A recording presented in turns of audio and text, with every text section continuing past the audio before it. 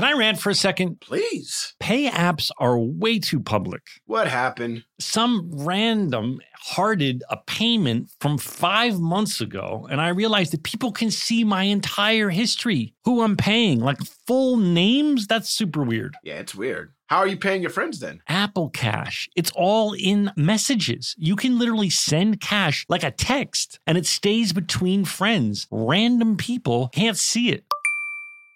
Did you just pay me $1 on Apple Cash? Shh. Services are provided by Green Dot Bank. Member FDIC. Terms apply. JLab Audio is personal tech designed for you that fits your life, looks cool, and offers surprisingly awesome value. Imagine the products and features you actually want and make sure the entire experience of owning them is a great one. A new legacy in sound. JLab's new luxury over-ear headphones, seamlessly blending innovation and lab-quality sound. Over here at Fake Doctors, Real Friends, we love our JLab audio headphones. They feature over 70 hours of playtime, 4 different colorways to choose from, and 3 noise control modes. Use Real Friends for 25% off your order. Visit jlab.com to find your kind of tech. Did you know that 46% of us don't take all our vacation days? Even though it's been proven that taking time off to play makes us more productive. In California, no matter where you go, you'll find play. Explore a redwood forest, immerse yourself in art galleries, or just park yourself in a beach chair and chill. Play is everywhere in California, so take some well-deserved playtime off and discover why California is the ultimate playground at visitcalifornia.com. Experts claim there is nothing tougher than a diamond. But at Diamonds Direct, we beg to differ. Have you ever met a mother? Strong, radiant, timeless. This Mother's Day, give her the gift that meets her match. With diamond jewelry starting at $200. Plus Diamonds Direct's exceptional quality and unbeatable everyday price, you're sure to give her a gift that wows this generation and the next to come. Experience the thrill of jewelry shopping done right at Diamonds Direct. Diamonds Direct. Your love, our passion. This is how we do it. This is how we do it. This is how we do it. Sha-na-na-na-na-na. This is how we do it. Sha-na-na-na-na-na-na. Good morning, Hi, good guys. afternoon. Hi, everybody. Hi, everybody. hello. I love you. I love you. I love you. Holy cow. Well, Joelle, first of all, Joelle, you look beautiful. I don't know what's You look happening. amazing. You got a I beautiful went dress shopping. Oh my on. gosh. Oh, I see. I did retail therapy online. And Daniel, you've changed your look and your background. I am, I mean, I guess I can tell the fans. I am currently in New York City. Oh, Indeed. Wow, we're all jumping around the world. Indeed, I'm meeting my Joelle girlfriend's and I family. aren't. You know what's messed up? The 2 black people aren't jumping around the world. The 2 black people ain't jumping around the world at all. I had to meet my You know- girlfriend's family for the first time. I'm sorry. Oh, how'd that go? congratulations. That's you. amazing. Thank That's you. How did it amazing. go? Did they like you? What's Well- not to like? You're a charming motherfucker. Well, you honor me. I really appreciate that. Haven't met yet. We got COVID tests this morning, so when we come back with negative results and we quarantine a little bit, then we'll be okay meeting people. But for the time being, we're shacked up, just kind of chilling. Did you do the Okay. rapid test? It is. I think so. Yeah, we went to the hospital and got the nose swab. It's my first time getting a nose swab. This is the They thing go everybody's deep, huh? doing. They go. Yeah, They go deep. They go deep do. like Donald. this isn't. Wow. This is the thing everybody's doing nowadays. Like everybody's just getting that rapid test to make sure that they can hang out with each other. This is Daniel, you what- should have told me. You could have hung out in my apartment. I'm so sorry. It's sitting there empty. I didn't want to bother you. I'm so sorry. Next time, That's I'll very bother interesting. you for it. Daniel, that's very interesting because when I ask for that shit, he tells me no every time. Yeah, you know why? You know why? Because Daniel will fucking be respectful. I can picture you having like a party and smoking fucking jazz cabbage. I don't have any friends other than you. And Daniel true. and Joelle. And Daniel and Joelle and I don't hang out. Okay? We're Not gonna. yet. Not yet. Wait till not yet. the tour bus. Wait till the tour bus. Oh, Oh baby. my god. Oh my God, that's so dangerous. That's so No, but I can dangerous. I can picture trusting Daniel in my apartment, and I know that nothing would happen. With you, I can picture like you'd forget some candle next to the drapes and then backdraft. I find that one offensive. Because what makes you think that I like candles? What the fuck is that about? That's offensive. I don't like candles. That's hilarious. Everybody likes candles. I am one of those people who does not like candles. My wife loves candles, so they burn in our house.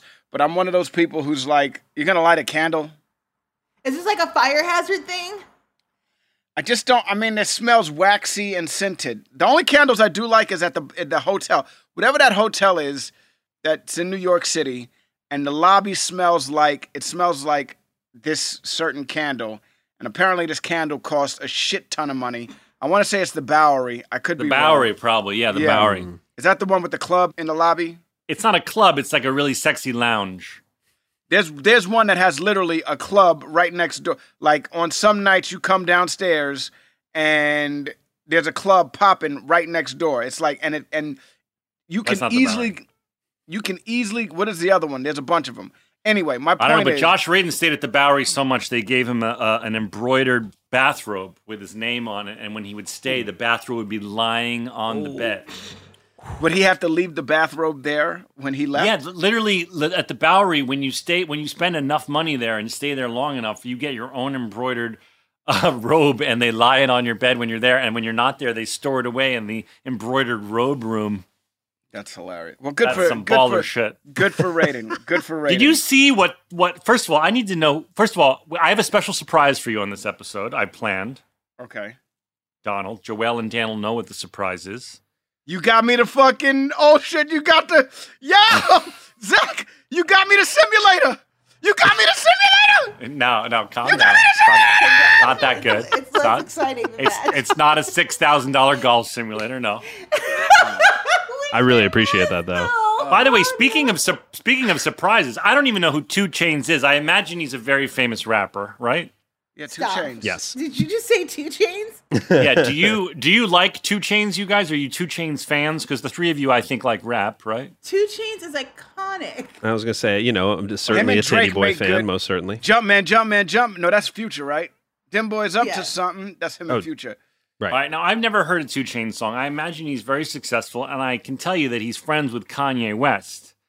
Because I went on the interwebs today, and Kanye West gave 2 Chainz an amphibious ATV that is the coolest looking thing I've ever seen.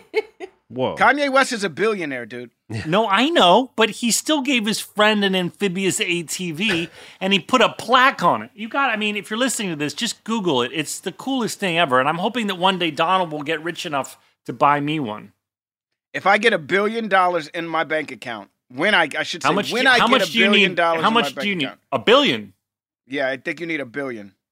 Oh man, it's called a Sherma or something. Hold on, I saw because it Kanye probably paid for the thing and still had $1 billion after he paid. Joelle, can you look up what it's called? Just look up amphibious ATV that 2 Chainz got from Kanye. Sherp ATVs, Yeezy Yes. Sherp ATVs. Yes, you guys. Is it called Yeezy branded? It's Yeezy branded? Well, he tricked it out, and I'm sure there's a dope sound system in it. Yeah, he did. Did you see the picture? You guys, if you're listening, you have to Google image this thing. Everybody needs one. Everybody needs a Sherp. Do you know what I want? I want the Sherp ATV that turns into a sub. I want the sub version. I want the one because look, it's great to be able to go over hills, and it's great to be able to do go in the water when being chased. But you know what's even better than that? To be like, that's it, fuck it, I'm out. And then dive to the depths of the ocean. Depths that, some people, like, dude, I want the freaking spy car. I want the spy car. Did you see the picture? Flies, Wait, did you click? That's on ground and water. Dude, I want that G.I. Joe shit. Land and sea and air. Yo, Joe!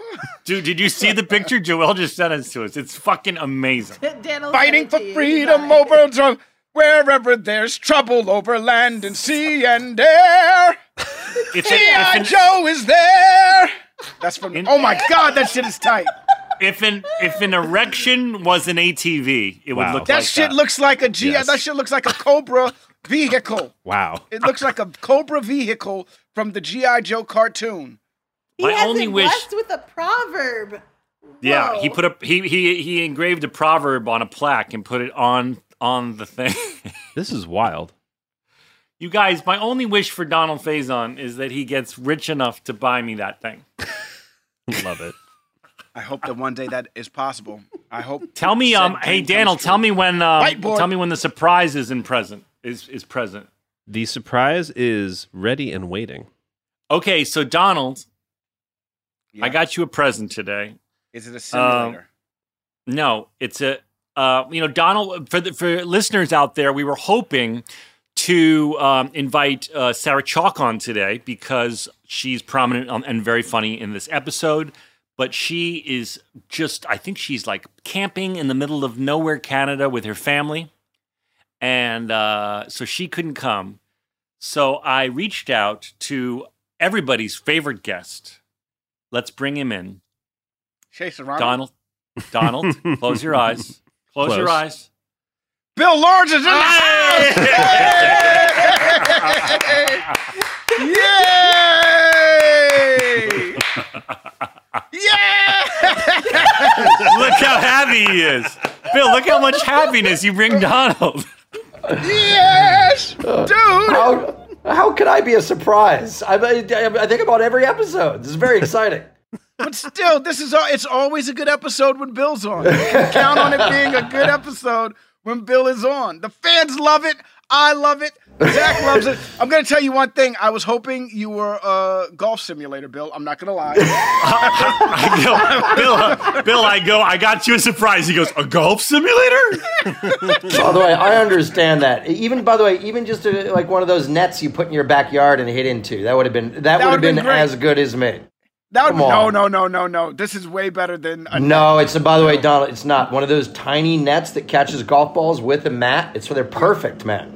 Well, that'll be the next surprise. Bill, I have to tell you that I love you so much, but one thing that really annoys me is in my social media when I'm scrolling and I see we just posted a podcast that Donald and I did, and I think it's funny and I want to know what everyone thinks.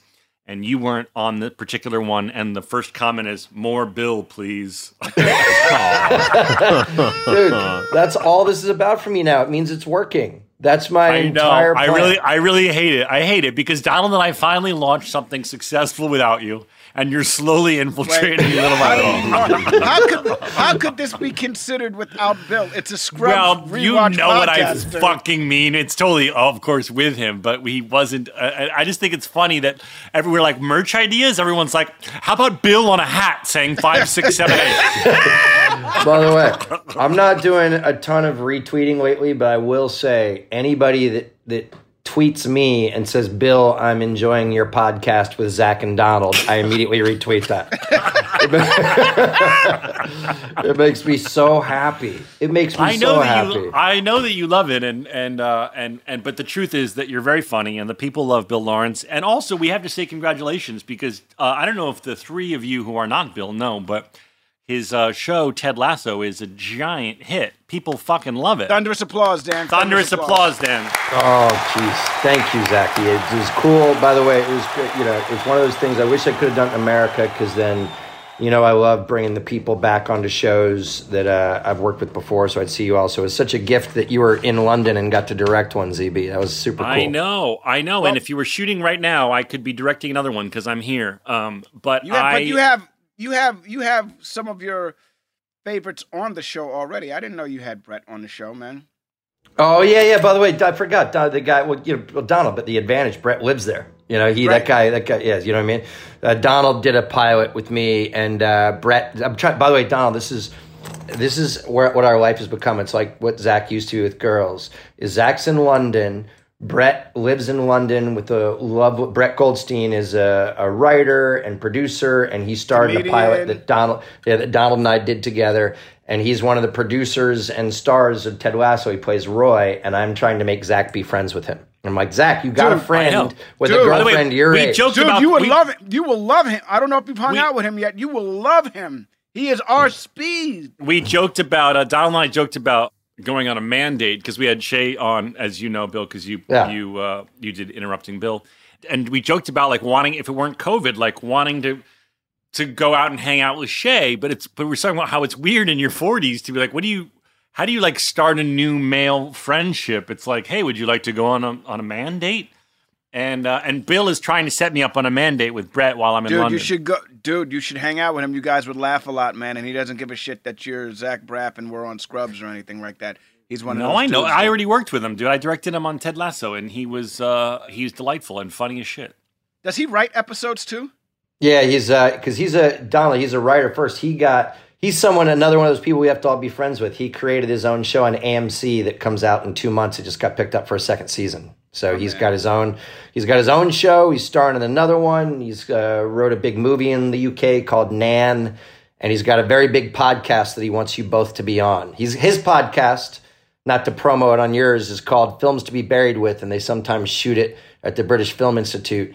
And he basically just interviews you about what movies you'd like to be known for as your favorite. Donald, they'll be all about Star Wars for you. When you die, what are the movies you want your kids to see? What movies influenced you the most and all that stuff. He's awesome. Wow. Sounds like a great. That's cool. That's awesome.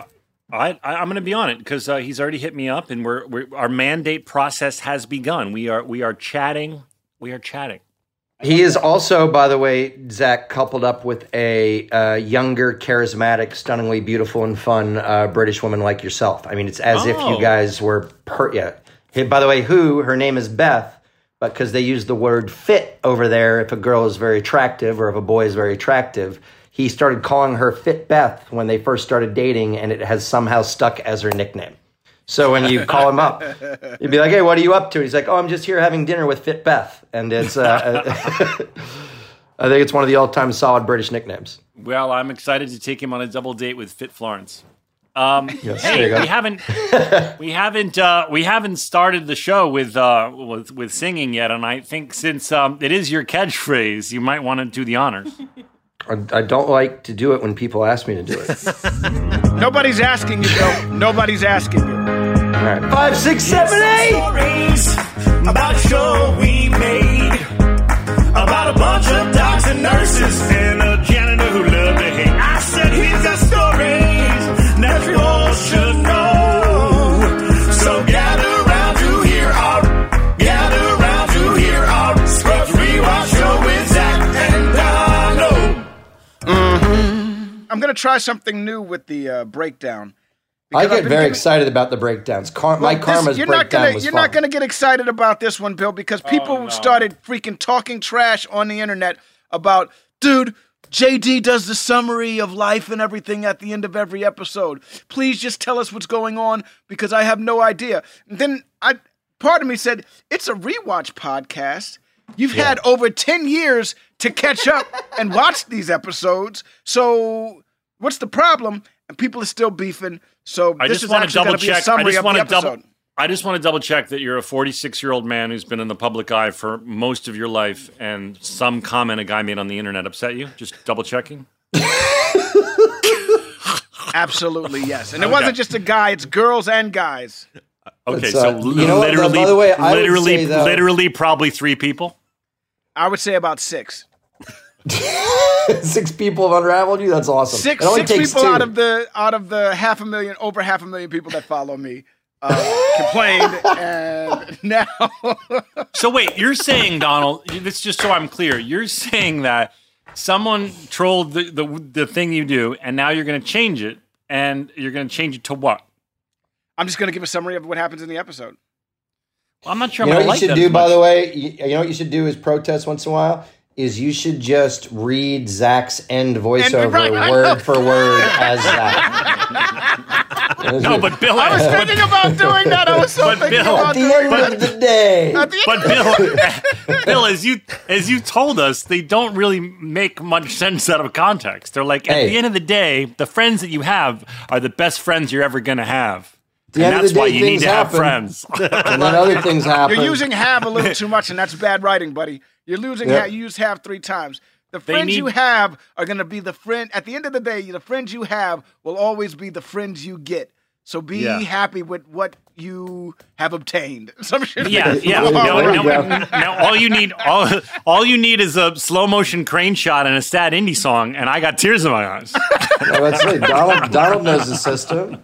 Donald gets how it works. Come on now. Well, you're the one that taught me that. Actually, you're the one that taught me that. Because it's no bullshit, Bill. You're the one that taught me that, and it's so bad that I go to other jobs now And writers will have, it'll say something like that. It'll be like, we have to get out of here because we have to find a way to, do something. And I'm like, we're saying we have to like twice. Is there another way that we can do this? Yeah, now we have to get out of here. We got to find a way out. Right. Come on. And I see writers look at me like, how the fuck, who? And it's always like, I always want to be like, well, legendary comedy writer Bill Lawrence taught me this. Oh, I like legendary. You guys you guys can do it however you'd like, but just so you know, Bill Lawrence chooses to do it this way.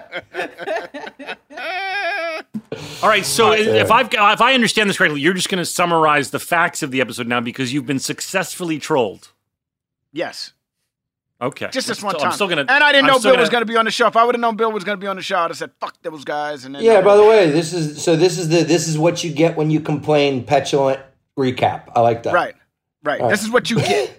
This is what you get when you complain. Ready? 1, 2, 3. All right. This episode shows every level of the relationship. Elliot and Nurse Flowers are at the end of theirs.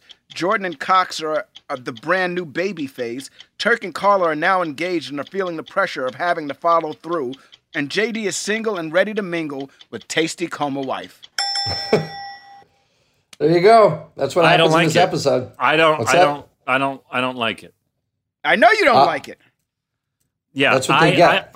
For me, I have to be honest with you, Donald. There was something nice about you as this many years later, looking back and seeing the episode as a whole and giving your emotional sort of summary of it from someone who wasn't really, to you, what you've said before, wasn't really looking at it very closely at the time. And now, this many years later, you're looking back at it and seeing something. I think that's very valuable. And I think, listen, if you're one of the 6 people that successfully trolled Donald, you can type in episodes of Scrubs 216 summary, and you'll be home run there. Or go to Trevor Wiki, and he'll freaking summarize it for you. Yes. But this is what you get for being petty. Here's what I want. Because look, Donald and Zach can't ask for this, but I would ask people that are listening to that when they love Donald's old summations to please let him know after this episode that you love the way he used to do it, because I found it much more passionate and I loved hearing him talk about it. I like it the other way too. I'm not going to lie to you guys. Yeah, so that was the only time. By the way, and if no matter how long we do this podcast, that is the only time you will ever hear Donald do a true boring summary of the episode. I like that you discover something, Donald, because let's be honest, you were either on Jazz Cabbage or playing a video game and not really paying attention to what we were doing. So now, 20 years later, you're looking back. and I'll tell you, this episode, it really makes you think about the relationship that I'm going through right now. It made me look at that. You know what I mean? My wife and I have surpassed every level of relationship in this episode. We've had the kid, and they're growing now. We've already did the beginning dates. We did the breakup and then get back together stuff. Like everything that's happened in this episode, my wife and I have done. And that's the one thing, because these characters are so new, that's the one thing in this episode that is missing, if you ask me, is the successful, we've done it all. But these guys are finding each other and getting to know each other in my T.C.W. wife. By the way, this is a really good episode.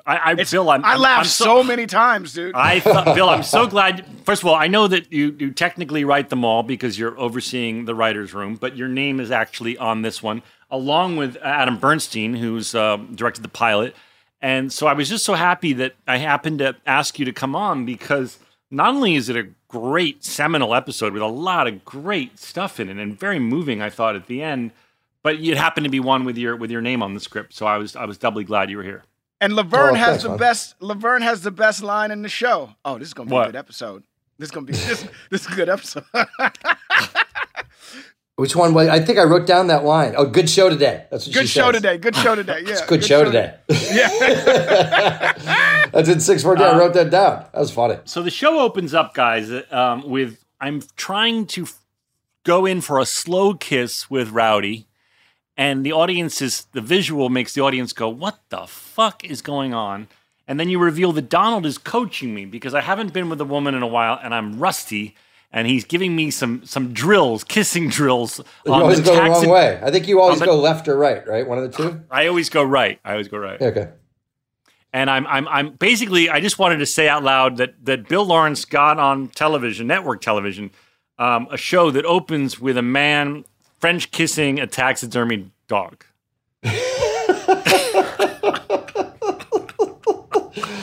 It makes me so happy. You know what made me happy about that section? I know Donald's heard it before. I wanted Donald to tell me if it was real or not. When you're working your rap with that dog, I think you use your young Zach Braff sexy voice. And you know when he's like, "Hey, you want some kibble?" Yeah, and I put my finger on his lips. And I wanted to ask Donald if he ever heard that sexy voice for real. If Zach tried to lay that sexy voice on people back in the day. No, no. I've never been next to Zach when he has laid his game down. That's the crazy thing. You've heard me flirt with a woman. I've never before. heard you. I've seen you be like, "I'm going in," and then you go in, and then come back like, "Oh yeah, it worked." But I've never been privy to, "Hey girl." Yeah, I've never been privy to the music in in the song where the bass finally gets to talk. "Hey girl, we've come to the end of the road, baby." I've never been to that. I've never heard that moment with you. Well, my game isn't that good, but my game is certainly. I don't have a low bass "Hey baby" voice, right? But I did think it was just. What I loved about the show, Bill, is what I'm saying is that I'm saying it in a joking way, but I just love that how bizarre this show is, that it opens like this, and then just when you think like, okay, that was random and weird, way later on when I go to kiss Amy Smart, you call it back, because here Donald's like, "No man, you go right too much, you got to go left," when I'm leaning in to kiss, and then later I go to kiss Amy Smart and she's like, "Ooh, you went left." Yeah. as if by the way anyone has ever used that as a judgment factor for kissing, whether you went left or right. No woman has ever said that to anybody, right? It makes me think, and if you're listening right now, think about it. Do you have a normal way that you lean in to make out with someone? I'm just doing it alone by myself right now. I think I probably do normally favor left. Do you? I go right. I don't know. I go right, dude. I go right. Joel, do you go left or right? Donald and I lock. Donald and I would lock in well because we both go right. Joel, you go right? Right. It feels natural. I don't know. Yeah. Daniel? Right. Right. Okay. I don't know. I think I might be a lefty when it comes to the lean-in. Well, here's my question, though. Does she go left? Because that's the only way it works, but is if she goes left also. I don't know. I got to tell you, it's really I'm going to try later on and see what happens, but I think I'm a lefty when it comes to that. Bill, I couldn't help but wonder when Krista is being so incredibly horrible to Johnny C. during as they deal with their newborn, if any of this could possibly have been based on real life. Yeah, dude. I mean, look, you guys are well aware that I was just at the stage of having kids with Krista, and that I, without a doubt, lived in a world that I was supposed to remove my shoes and wash my hands, even though I still wasn't allowed to hold my daughter. And it was a lot of get out of the room, don't make noise, turn that light off, go get me this, go do that. And so, yes. By the way, the only thing that was different was I was not nearly shirtless as often as Johnny C. chose to be around his wife and newborn. Right. But otherwise, it was supposed to be the same. Yeah. So Johnny C. is naked. Now, why do you, when you're in the writer's room, are you guys at this point, end of season 2, sort of laughing like, oh, Johnny C. loves to be naked, let's make him be naked and show off his muscles? Do you really think I was about to say, we write Johnny C. shirtless or that one we did it. Yeah, he normally decides on his own, but this one we did script because, for full disclosure, we had seen so many scenes that we hadn't written it that we decided to write it once and have her say, "We all get it. You love your body." Which was a writer response, yes. Then he puts on a Shockey jersey. Is that a real sports player, Shockey? Or is that Jeremy Shockey was tight end for the New York Giants. He played really well for us. His football career was short. He had a pretty short football career, actually. He was really good, but then got hurt a bunch, yeah? Yeah, like a lot of He broke a lot of bones, I think, and got his head hit. But he was a tight end. He was like, before Tony Gonzalez, tight ends were pretty much just blocking and everything like that. And then Tony and there's a bunch of them now. That dude on Dallas. There's a bunch of them now. And the best one ever is by far Gronkowski. Like, Gronkowski's taken everything that all of these other tight ends have done and turned it into a receiver role that is very, like, it's unheard of to have a bunch of receivers and your best receiver be your tight end. You know what I mean? And watch Donald. Watch Zach's eyes roll back into his head when I say, but don't you think Travis Kelce is also kind of coming up behind Gronk right now? As he blows his brains out. I have a question. No, I really Zach. I'm sorry, but we're talking about tight ends right now. I literally, like JD, I swear to God, you said tight end, and like JD, I went off and started thinking about what I picture as a tight end, a nice firm bottom. And then you guys pulled me back when you said Gronkowski, because I think I know what that guy looks like. Can you explain to the listeners who don't follow football, what does a tight end do? A tight end is basically a blocker, really. It's like somebody who is on the line and blocks for the quarterback, but is eligible to catch the ball also if needed. You know what I mean? So you only have a certain bunch of players that can actually catch the ball. It's illegal for other players to do it. I didn't know that. Their position, right. So you're saying not every player's allowed to catch the ball? No. Right, they have to be an eligible receiver. Sometimes someone will have to tell the refs that on a certain formation he is eligible. Like a lineman can suddenly be eligible, but not everybody can catch the ball. I did not know that. And then what Donald, to make it more interesting, what Donald and I are talking about is the position has evolved because these guys are so big. The new modern tight end is too big to be covered by a little defensive back who are the ones that cover receivers, and too fast to be covered by a big linebacker. And because these guys are now become the kind of ultimate athletes on football teams, these Travis Kelce's and Gronks and Tony Gonzalez. Right. If you have a good tight end, you got a good tight end, Donald. There you go. Now we're back. Thank you very much. Thank you. Now we're back. And we're back. But Gronkowski's come out of retirement because thank God. Yeah, yes. Dude, he's probably the most popular tight end ever in the history of tight ends. He's a character. He's like, I once worked out with this dude, and when I tell you, holy shit, like the workout I was doing was a warm-up for him. You know what I mean? And I was sweating and jumping and lifting weights and everything like that. And it was literally a warm up for him. And then he went into something else after. So, let's talk about how he's decided to call me dogs' names. Well, let's talk about these pratfalls first, though, man. Because there are a couple of pratfalls in the opening that are pretty dope. One, Rick Schroeder has a great pratfall over the thing with the blindfold on. Yeah. And then you have a great pratfall. Yeah. Epic one. Yeah. Epic. I even winced at myself. I was like, how did that not hurt? Because it's definitely me doing it, and it looked like it fucking hurt. It looked like it really, really hurt. And you add the noise on those, too. It seemed violent. I liked it. I feel like if there was a sport that was stunt pratfalls, I could be good at it. Well, your best pratfall of all time is with T.C.W. wife, either later this year or next year when you fall down the stairs at her husband's funeral. That's next episode, I think. I think that's coming up.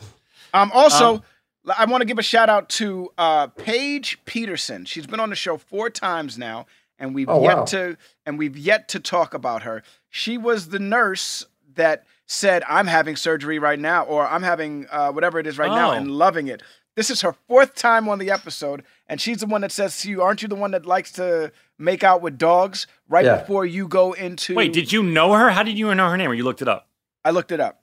Oh, yeah, that's cool. Nice. Yeah, it's good of you to give her a shout-out, because she actually, she's got a lot of funny one-liners, and she did a good job.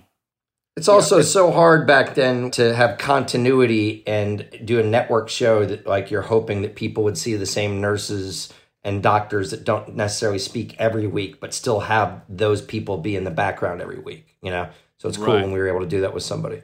Yeah, this was Well, her last. you know- I think this is her last episode, unfortunately. But Well, I'm hoping that's because she went and got lots more work somewhere else. right. You know, Well, that's she. what usually I happens. believe she did. I believe she did get another job. She's talented and funny and Yeah. pretty. So those are good qualities to have in Hollywood. Speaking of which, it leads to a conversation about Amy Smart, which we're going to have after this break because she certainly is pretty and she certainly is funny and she does a great job in this episode. So we will be right back after these fine words.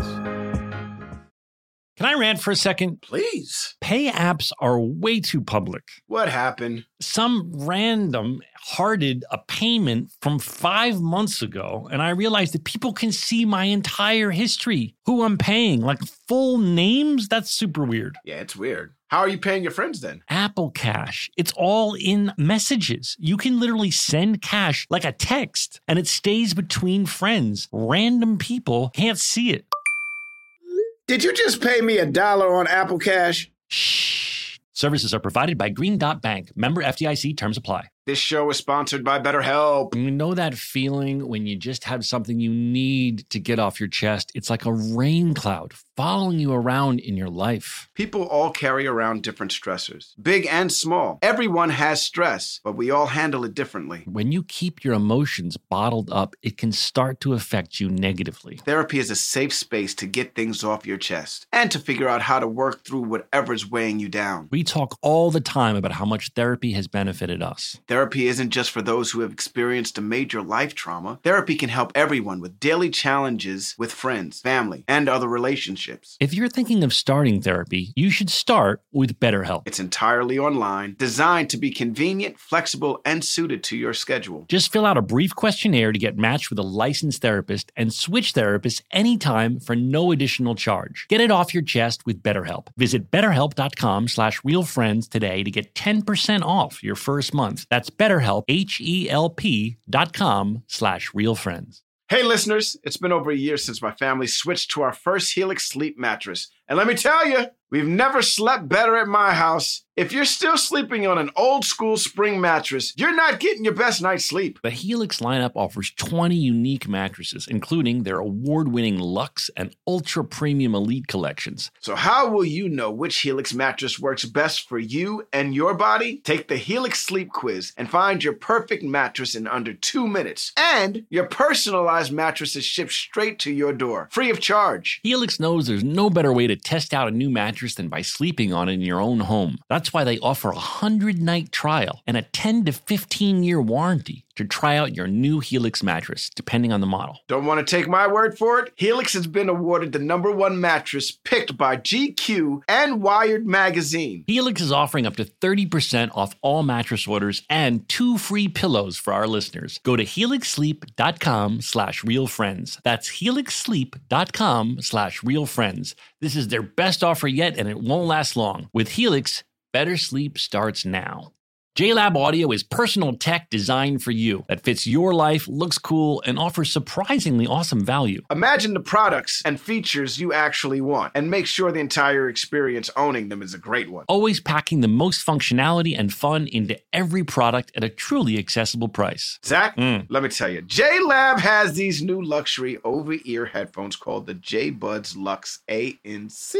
Yep. These seamlessly blend innovation and lab quality sound, all in these sleek headphones that guarantee an elevated listening experience. You can connect to multiple devices, customize your sound in the JLab app, and get over 70 hours of playtime. Well, buddy, those sound pretty cool, but have you heard of the J-Buds ANC3? They are the smallest smart active noise canceling true wireless earbuds you can find. You can also connect to multiple devices, but these come with a built-in USB-C charging cable and a noise canceling microphone for crisp, clear phone calls. Use Real Friends for 25% off your order. Visit jlab.com to find your kind of tech.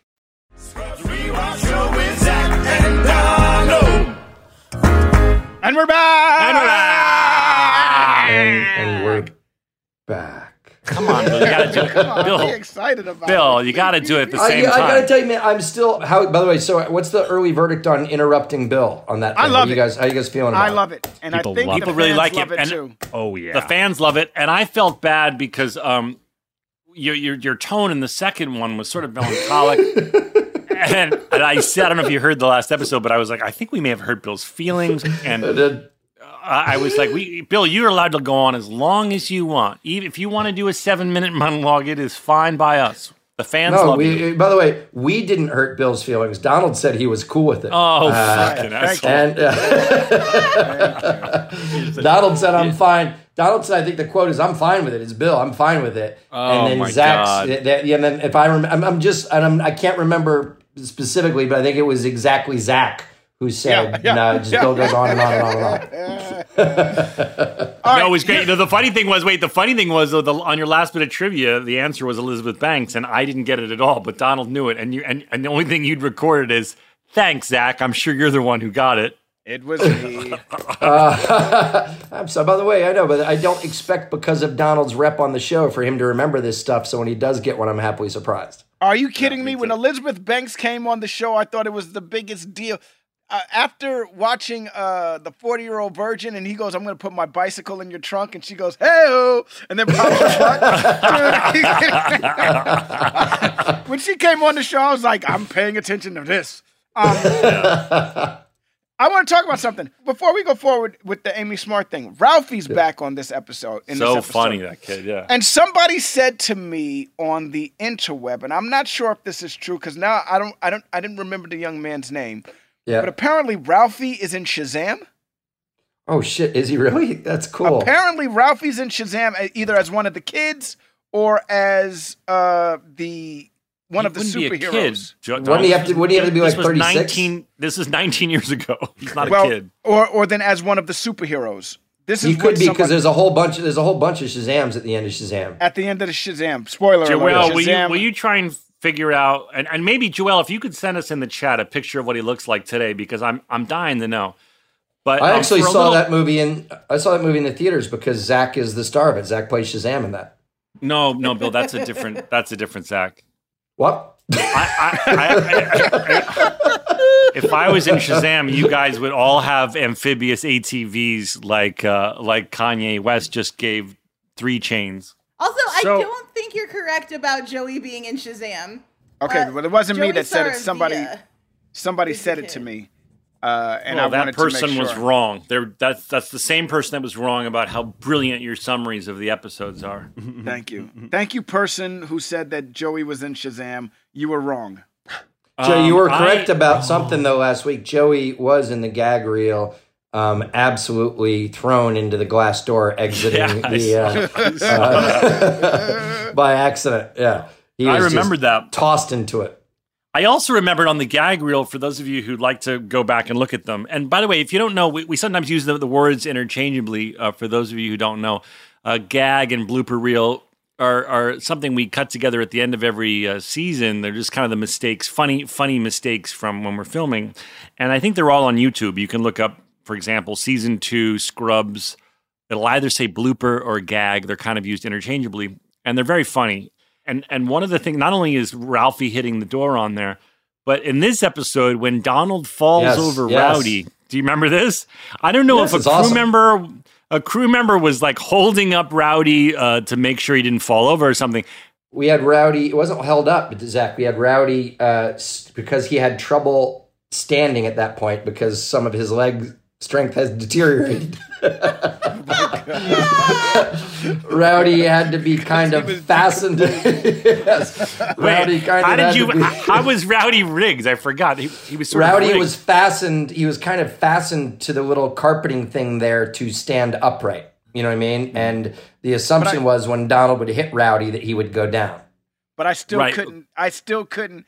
The joke is I trip over Rowdy, but Rowdy couldn't fall or it didn't look right. And so I had to pretend that I trip over Rowdy without knocking Rowdy over.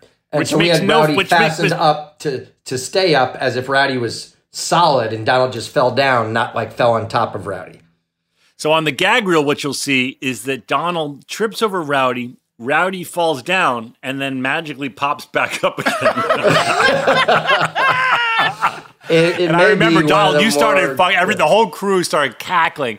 It was so fucking funny. When I saw the gag on this, when I saw the the stunt fall on this, I went, oh my God, I remember that moment. And this is like 19 years ago. That's how funny it was. It was very disturbing too, because it made the dog seem, like it was still kind of in there slugging away.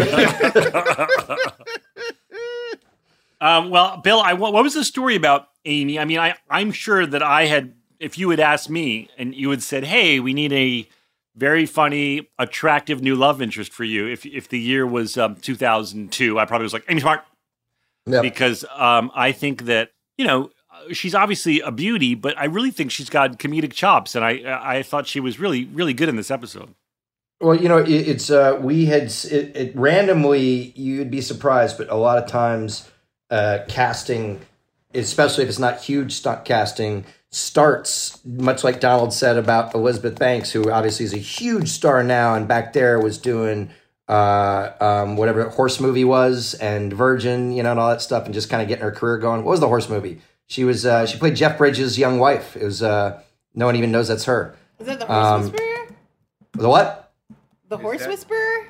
No, you guys will get this. It's the Seabiscuit. She played Jeff Bridges' young wife in that with brown hair. And she was also in Catch Me If You Can, I think, with Leo. I think she had a Leo. Yes. She was also in all of the Spider-Man movies as the secretary for Jay Jameson. That's his name, right? J. Jonah Jameson. J. Jonah and Jameson. Then, but the point is like that sometimes casting will come, especially when people are starting to dig the show, and we'll do it from us having watched a movie. And I think a bunch of the writers in the room saw Road Trip because they cast both Amy Smart and remember DJ Qualls or whatever his name, the tall kind of dorky. They were both from Road Trip. So people were like, hey, this is a funny movie with people doing comedy. And the cool thing was Scrubs at this point had reached a stage that when you reached out to people like that, if they had seen the show, like Amy was really cool about going, yeah, I'll come to a bunch. So I think she was. And I knew her. I knew her a little bit as through mutual friends, and through me, dude. No, not through you. Through Josh Reed, actually. I've known Amy since Road Trip. When I was doing Remember the Titan, she was doing Road Trip, and then I did Felicity, and she was on Felicity at the same time as I was, and then she came and did Scrubs. So I'm pretty sure at some point there was, and it might have been Josh Radin, but but Josh was dating. Josh was dating at the time Amy's best friend. Okay. A woman named Deborah, and so I knew her a little bit, and whatever happened, and she's just great on the show. And I thought it was very funny, Bill, the setup you wrote, where you're setting up the saddest story ever. Like her husband's in a coma.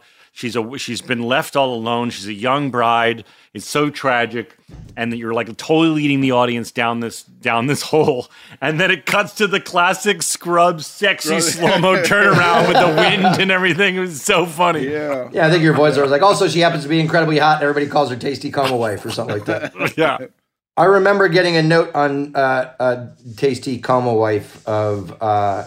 I don't think it was a huge one, but whoever covered the show from NBC thinking that was too insensitive for, not only thinking that was too insensitive for everybody, all of our characters that we like to call her that, but because of that note, we wrote into the script that your character was the one that gave her that nickname. Remember at the end, she's like, do people call me Tasty Coma Wife? And you're like, I don't know. And she's like, I love it. And you're like, I thought it up.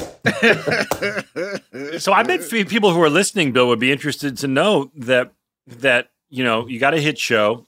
As it says on Scrubs Wiki, season 2 was our biggest season in terms of viewership ever, and you're still getting minutia notes like that from a network. But realize that it's a good thing, because all it really means is when a show's doing well. The people that work on it at networks, they're there because they love TV. That's why they're not in business. That's why they didn't go to, into the financial world.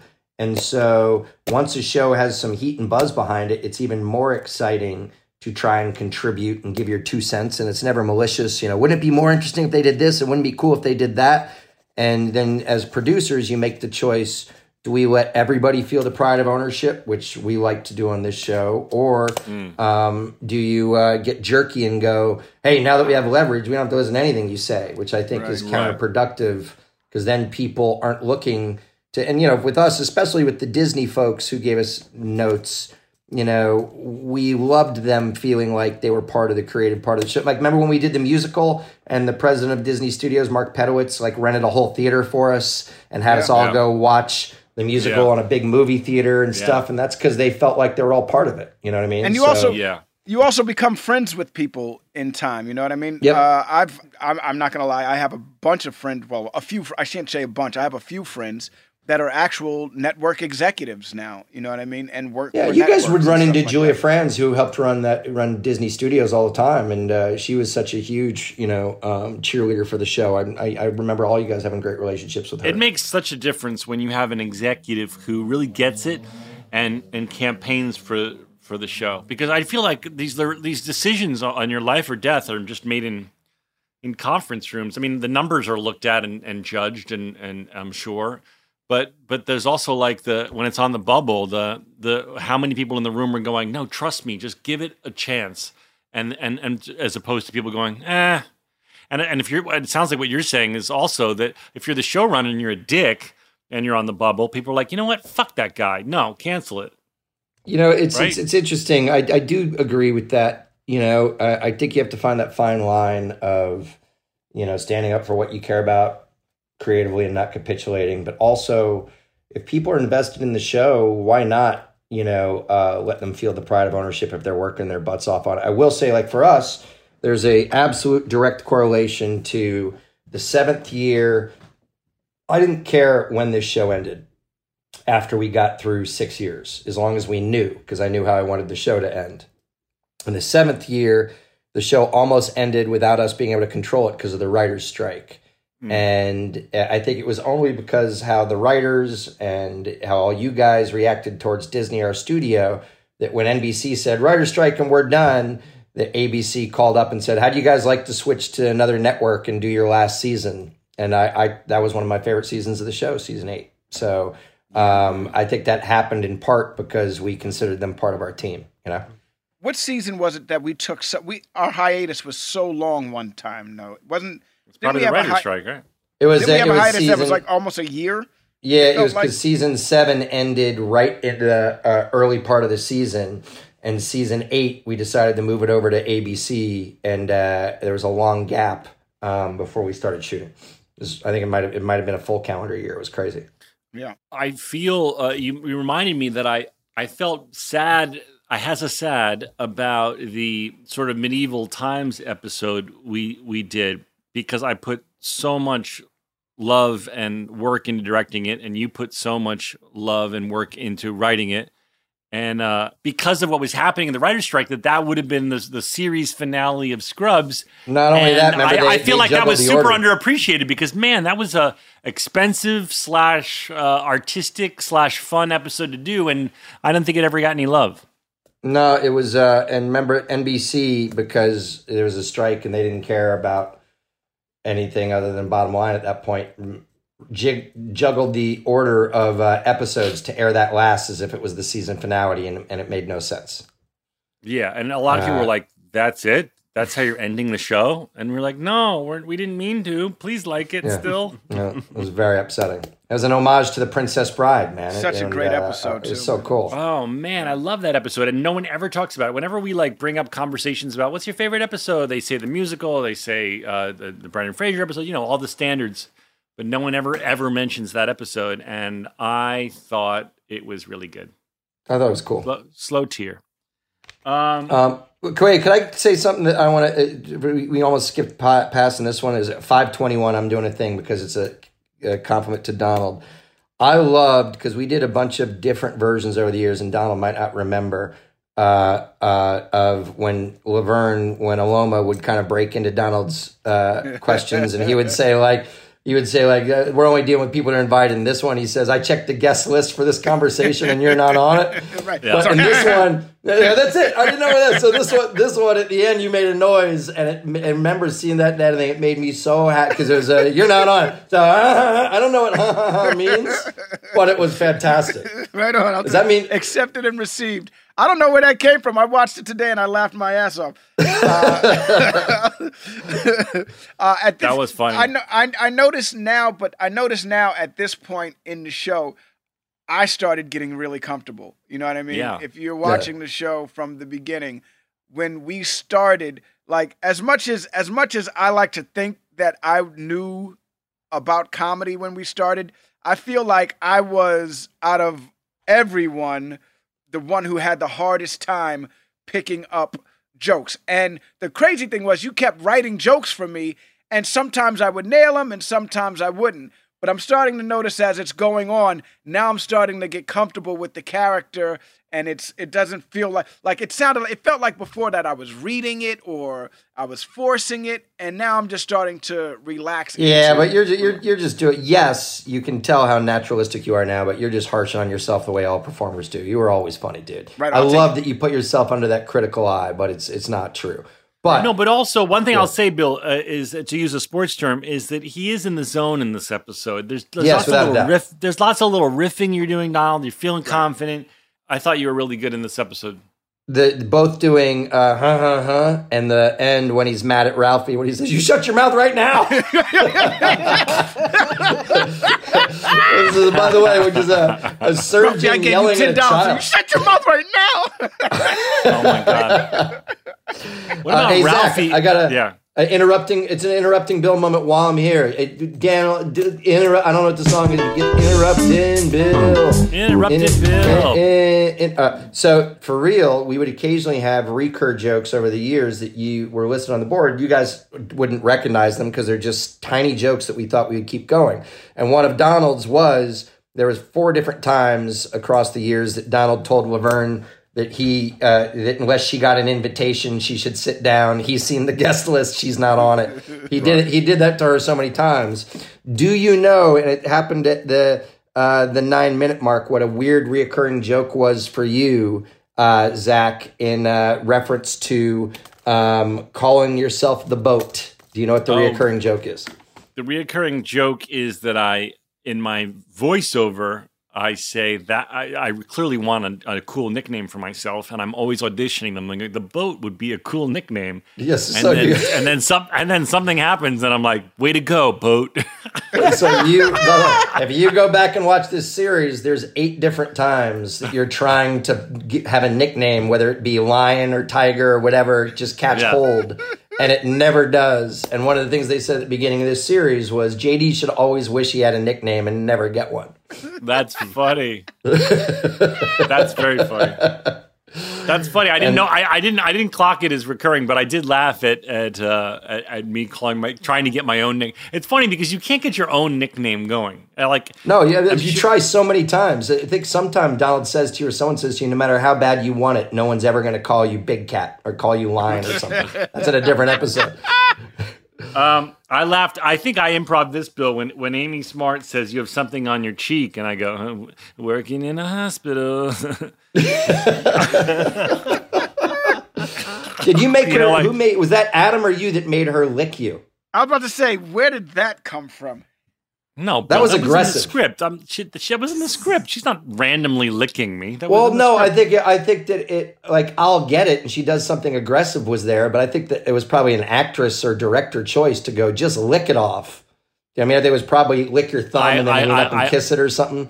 I certainly wasn't being like to Amy Smart, like, what if you were to lick my face? Yeah, right. I wasn't implying. I was not implying that you were doing. Maybe instead of licking your finger and touch, you should lick my face in this moment. Yeah, Amy, do you see on the sides how it says she licks her thumb?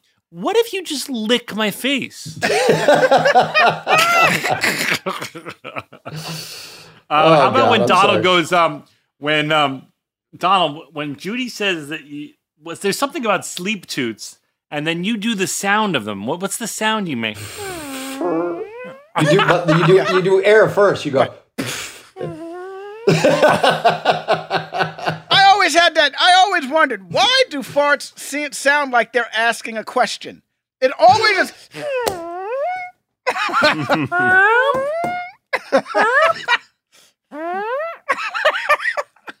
That's so funny. Well, I love that. And then Nurse Roberts says, like, I make Mr. Roberts wear airtight boxers. That's what I say. By the way. Laverne.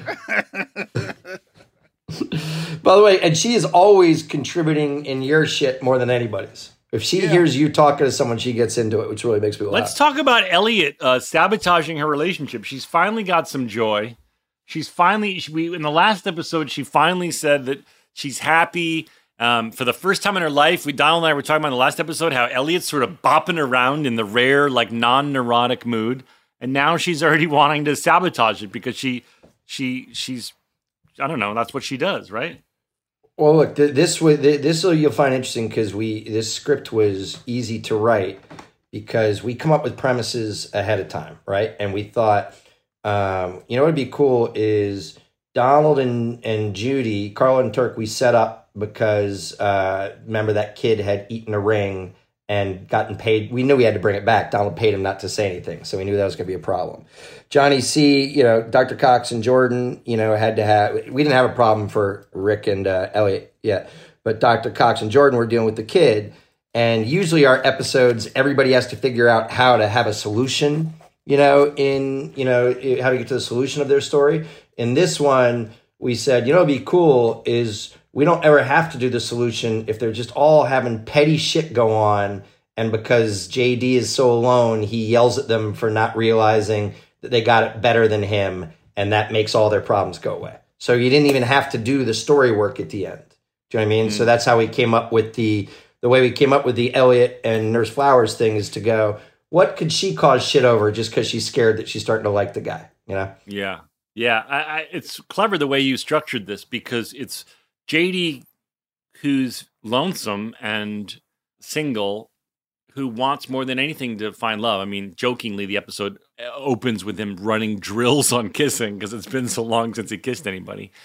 And then seeing all these relationships in various stages, in various, forms of disarray. And then it sort of bubbles up with the monologue at the end where I just explode. Like, how the fuck could you guys not realize how lucky you are to be with someone? Well, because JD almost crosses a line, though. You know what I mean? He almost goes against the moral code. This woman has a husband who's not in the ground yet, and still, even though he's probably not going to make it through this, she needs to handle that first and deal with all of that first before she goes into a relationship. Yeah. And she shows weakness, and JD almost pounces on it.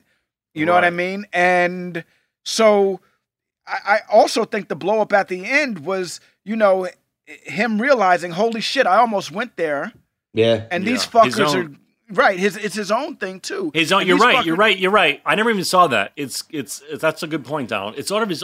Sometimes when like you have your own conscience bubbling up and you don't even know it, and he sort of explodes on everyone else. Part of that monologue at the end when he's just berating everyone is his own frustration that he's got no one and he's so alone. And now all of a sudden, here's this amazing woman who's so pretty and so into him and so in on the joke and silly and funny, and she's like his perfect dream girl. And his conscience and his morals make him stop it. And then they're all fighting, and he's like, "You fuckers! Don't you realize how lucky you are to have someone?"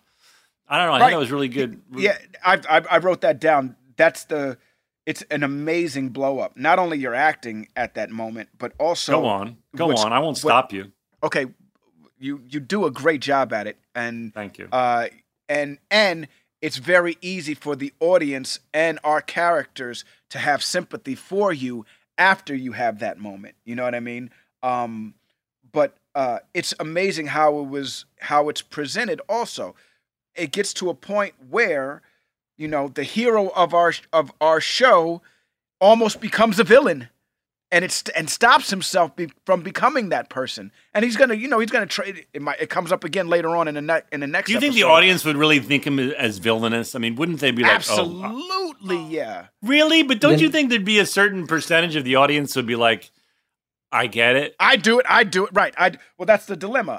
Would you? If somebody had somebody who was on the verge of passing away, but has not yet passed away, would you let that person have the moment to grieve and move on, or would you slide in at their weakest moment? I think. Well, they're also going out.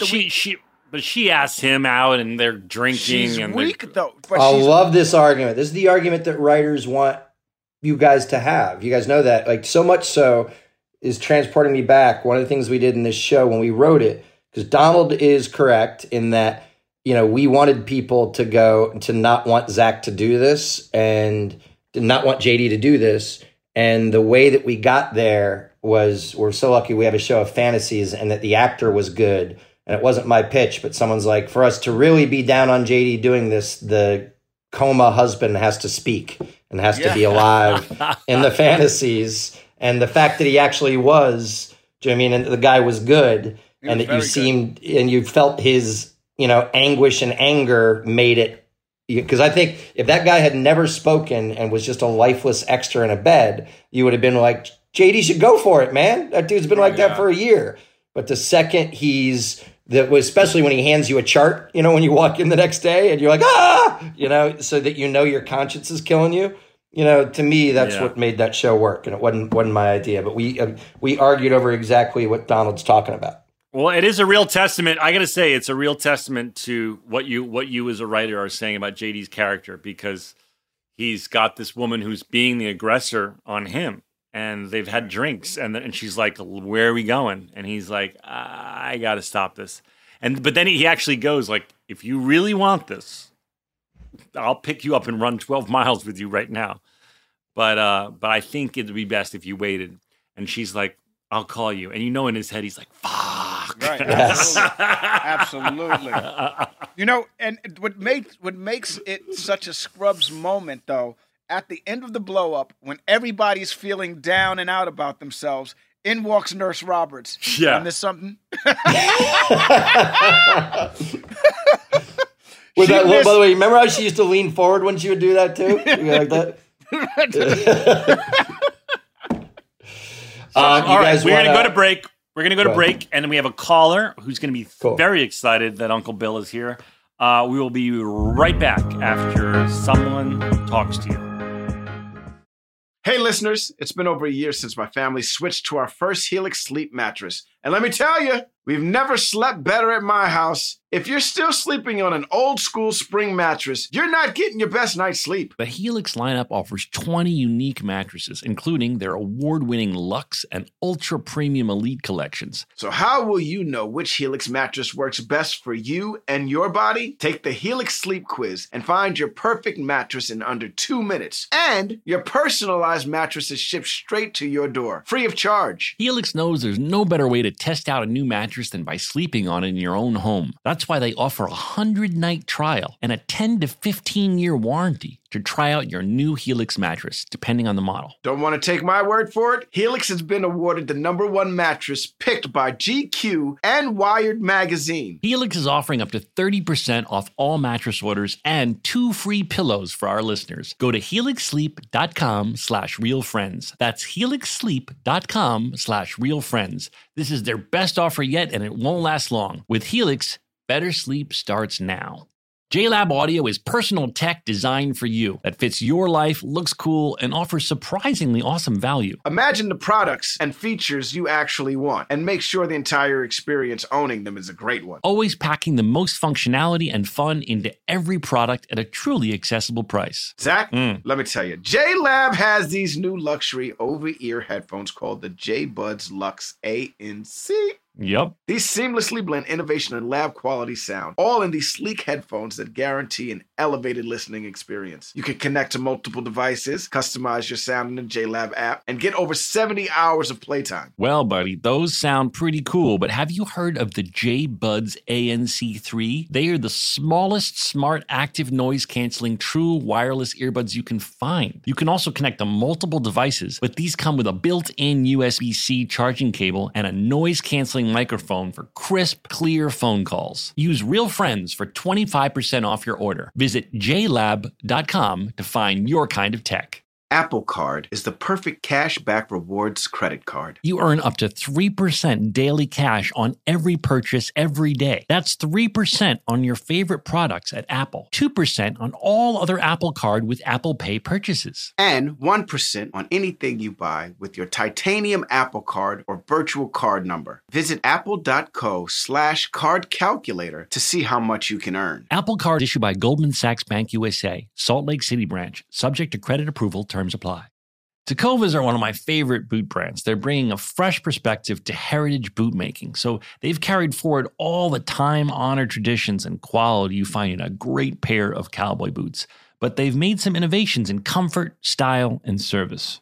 These boots are Austin designed, Texas tested, and handmade down in the boot-making capital of the world, Leon, Mexico. Whenever I slip on my Tecovas boots, I feel the cowboy magic, Donald. They're tough enough for getting dirty, but classic and stylish enough for a night out on the town. If you ever wonder if you can pull off cowboy boots, you should pull on a pair of Tecovas. You'll see. They'll become your new favorite footwear. Cowboys knew what they were doing when they invented Western wear. If you can't make it into a store, Tecovas delivers the most premium quality and most comfortable Western goods right to your door. Visit Tecovas.com. That's TECOVAS.com and point your toes west. As a special opportunity for our listeners, Tecovas has said they will throw in one of their best-selling trucker hats or ball caps for free into any minimum purchase of $100 on Tecovas.com. Just use code REALFRIENDS at checkout. That's REALFRIENDS. It's about a $30 value, and they sell fast, so there are always new styles and looks. Again, for a limited time, just enter code REALFRIENDS at checkout to add a free logo hat to your order as a one-time gift from Tecovas, only at Tecovas.com. And we're back! And we're back! And we're back! Hi, And we're Noor. back with Norcon!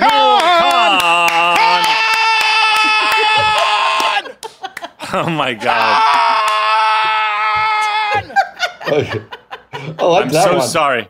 I'm so sorry to the Nor, fans. Nor, do you get that all the time? Do you get that all the time? No, she Hey, doesn't. Nor. And Nor, hi, how are you? Hi. Okay. Do you get that all the time, Nor? No, no one does that. And the poor No people one- who were jogging have no earbuds left. I backed up No from one, the yeah, mic. by the way, no one, I'm gonna- no I'll one turn it screams down. at Nor the way that you Oh my screamed god, at that Nor. was. I don't think I've ever been introduced like this ever in my entire life. Oh, Nor, it's very Have you nice ever to meet seen? you. Have you ever seen Star Trek II: The Wrath of Khan? I'm not a Star Trek fan. It's Yes, all good. Nor, thank you. Thank great you. one. I'm not a Star Trek fan. I'm not a Star Wars fan. I'm sorry, Joel. I'm sorry. Oh, No, my don't God. Okay. Don't worry, Oh, You're my a don't trip. God. Scrubs fan. Ladies That's and what's up. gentlemen, that was Nora Khan. Nora Khan is done for the episode. Oh god. Oh my god. I can't believe this. Oh wow. Nor, I'm it's so nice to shaking. meet you. Welcome to the program. We have a very special episode because we have a surprise guest. Bill Lawrence, the creator of the whole darn thing, is here. So you Hey, can Nor. ask us anything. I have so much to ask you, but before I get into that, I just wanna. I have been watching you guys for so long.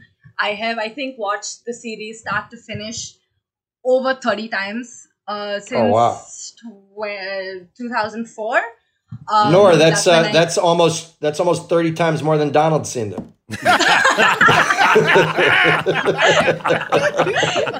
Okay, so it's my happy place. It's my husband's cheat code to my mood. So like if I'm in a bad mood, like I'm on my period, and usually you need to give women chocolate and wine. No, you just need to put on an episode of Scrubs, and I'm all like, and I hate it that he knows this Achilles heel of mine. I hate it so much, but he also uses it very, very much. I would It's too. ridiculous. It's I ridiculous. wish. Donald wishes he could put on Scrubs to calm down his wife when she's on her My wife period.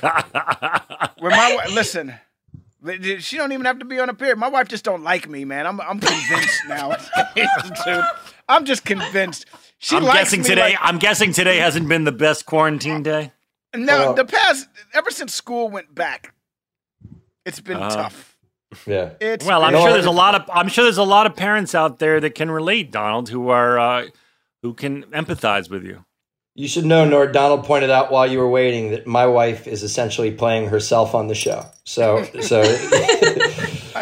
me, I don't think popping on, or maybe Zach did. Yeah, I don't think popping on an episode is going to help me out. Yeah. Well, she's a great character. So if that's how she is in real life, you just hit the jackpot, my friend. Oh, you would think that, and yet it's also very, very scary. That's okay. I mean, but you know what? I always think, Bill. I think that, and you've said a version of this, but I think it's kind of. I mean, this is maybe stupid to say, but the universe kind of gives you who you need, and you and Donald both have very tough. Krista, I'll give a capital T. Wives, but because you guys have big personalities, they keep you in check, and sometimes that's very hard. But some wallflower who's going to let you do whatever you want is not going to work for 6 months with you guys. Yeah, I thought you were saying that Donald and I should be able to trade wives and have it be cool with them. I thought that's where you were going. Well, that's something you guys can work out. Because I don't think it would be cool with Krista. I think it would be cool with Krista, but not for me, just for her. She's so in love with Donald. It's so upsetting. Casey would be all right with it. Casey would be like, what, we get a pool?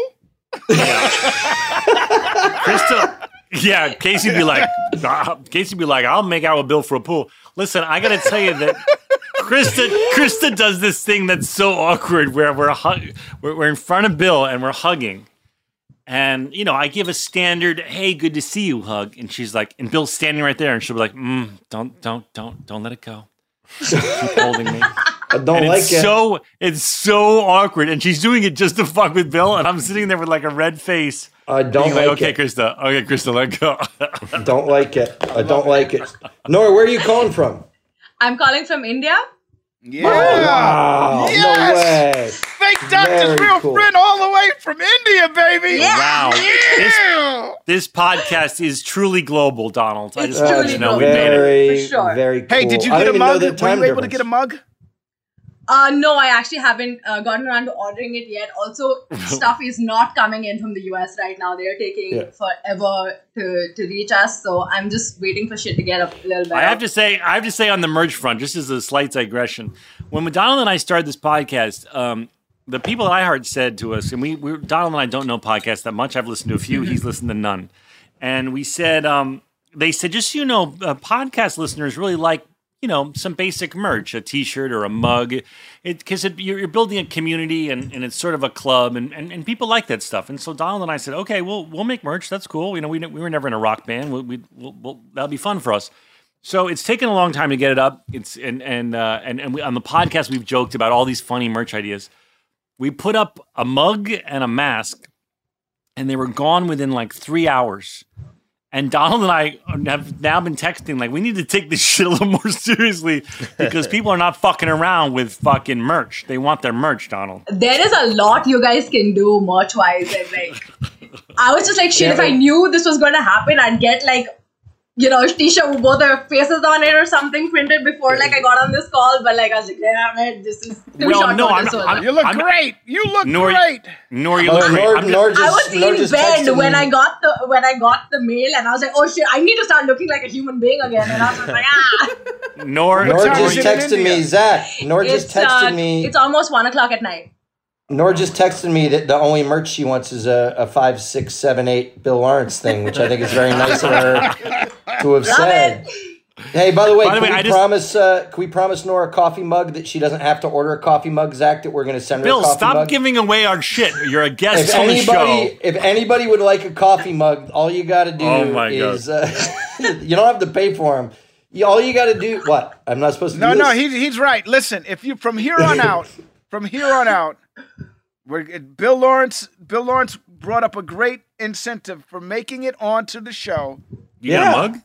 I think you should get a mug. Yeah. I love this idea, and I'm loving that it's starting with me. So I'm going to be expecting that. Yes. Joelle, I see Joelle sigh, not for giving away a mug, but trying to get a mug to India. I see Joelle holding her head like, how the fuck am I going to get a mug to India right now? And by the way, I think it should be a rule, no matter where you're calling from, if you don't get that mug within a week, then you get a second mug. And it keeps going. No. What? Wait, what? Why not? Bill, I love you so much. I love you so much. You know it doesn't work. It's not going to work when Daniel and freaking Joel are like, hold on, no, Bill. and then Anyway, just to finish the mug, Zach. No, Bill, next week. Bill. And then maybe like a 5 or a 6 or a 7, 8 mug? 5, 6, 7, 8? No. Fuck's sake, Dan, turn it off.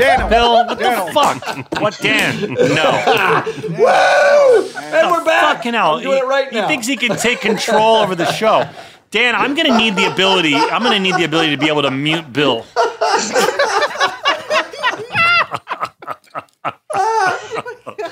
Now, wait a second. Are we saying your name correct, Noor? Yes, you're saying it. All right, right. Noor. What do you do? Oh, sorry, Zach. I was going to ask Noor what she does there. What do you do there in India, Noor? She collects mugs from fake doctors. That's what I do. Well, that's a bit of a loaded question, but like the short version of that is I have been a wedding planner for 8 years, and I just recently, as like about 4 weeks ago, stepped out of my company, gave the whole thing to my partner because I am going to be a sustainable farmer. Oh, that's very cool. Oh my God. Holy shit, that's dope, dude. It's like the documentary. Did you watch The Biggest Little Farm? Yes, so my husband and I have always wanted to retire on a farm and do that whole thing. And then this whole COVID situation has just kind of been like, why are we waiting? You know? That's neat. Good for you. Yeah. What are you gonna? Good for you. What are you gonna? I gotta. What are you gonna? What crop are you gonna farm? We're actually going to do a permaculture, which is kind of an ecosystem of like different kinds of things together. And we're also going to live on the farm away from the city so that I don't have to deal with people. Oh my God. So yeah. Noor, Noor, I missed if you said that you'd seen this documentary, The Biggest Little Farm. Yes, we have.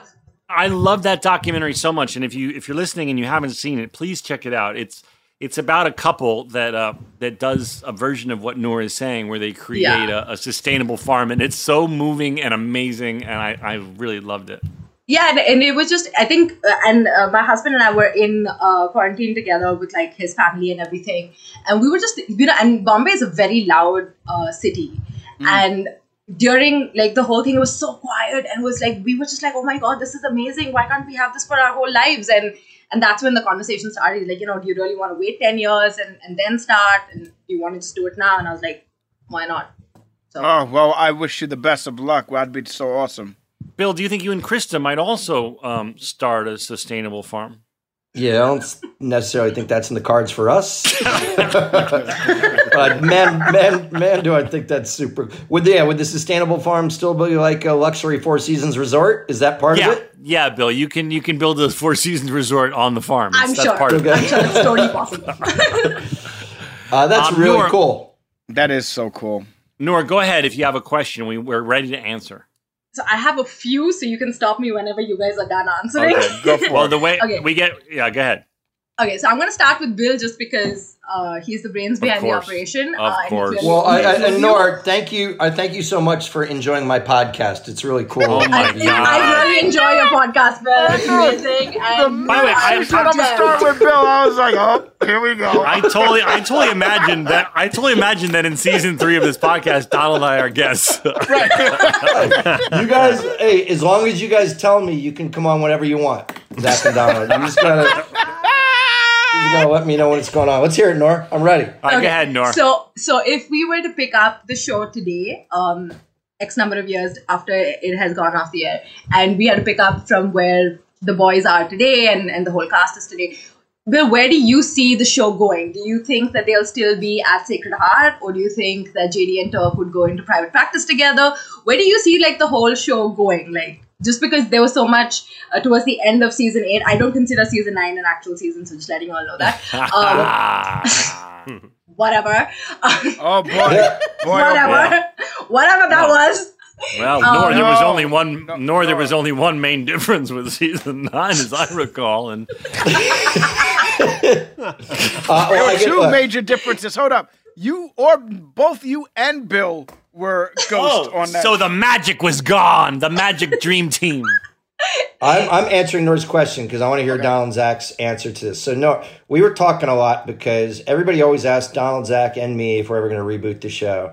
And what's really interesting is we've always had opportunities, but everybody on this show, A, works constantly because they're all so super talented, and B, we see each other on our own because we love each other. So, we haven't always been driven to do, even for me, getting to come on this show, on Zach and Donald's podcast, yes, it's theirs. For me, it's such a cool opportunity to see two guys I love. So only recently have we been starting talking about that and thinking about what it would be. And with the writers, here's the question for you guys. I think that we think Zach and JD and Turk would always be close. And we think that they would always be of service and that those two were doctors for life. But the one thing that we always got caught up on is when you watch the finale of season 8 and Zach's voice, JD's voiceover says, and who's to say that all these things wouldn't come true just this once? And then as writers, we fight. Does that mean that they all came true? Or does that mean that JD is hoping they came true? So that's where we always start. What do you guys think? Because we always started to go, like, if we rebooted this, does that mean that JD and Donald's kids ultimately are going to end up together and married like they do in the show? Does that mean that those things actually happened? I don't know. Amazing. So I would... Because to me, that's the trap. Do you think, Zach, that those things that we were showing in the finale were real, or do you think they were your dreams? That's a question I've never been asked, and I'm semi-embarrassed to admit that it gave me goosebumps on my arm. But I don't hold anything back from you listeners. I've never been asked that question, Bill, and it's a great question. And I, as you were talking about it, I kind of answered it automatically and said, no, that was JD's fantasy of how great life could be. And then I started thinking, like, if you brought it back, it might be interesting to show that things had not gone that way at all.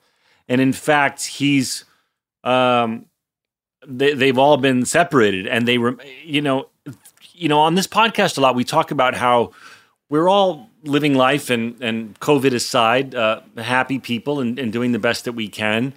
But we always talk about how we miss the community of this wonderful thing that happened to us for nearly a decade. And it made me think that it might be interesting that the characters aren't together. They don't have that special bond.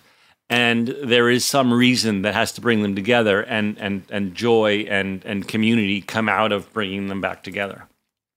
It's always what's messed us up, bro. You go, Donald. I agree with you, Zach. I think you're right. I think that's a better story. Joni Loves Chachi didn't go that long. You know what I mean? That happy ending of the kids being the next generation of Turk and JD, but it's the love story that, Turk and JD's love story is a great love story, but this is the actual love story where, their children are together. I think that's too happy of an ending. What do they fucking hate each other? That would be fun. That's my worst nightmare come true. I know. See, Nora, that's the problem, is that I feel like, people wanted, when JD says, who's to say my fantasies couldn't come true just this once, that you want to believe that next Christmas they were all together, and that they stayed friends.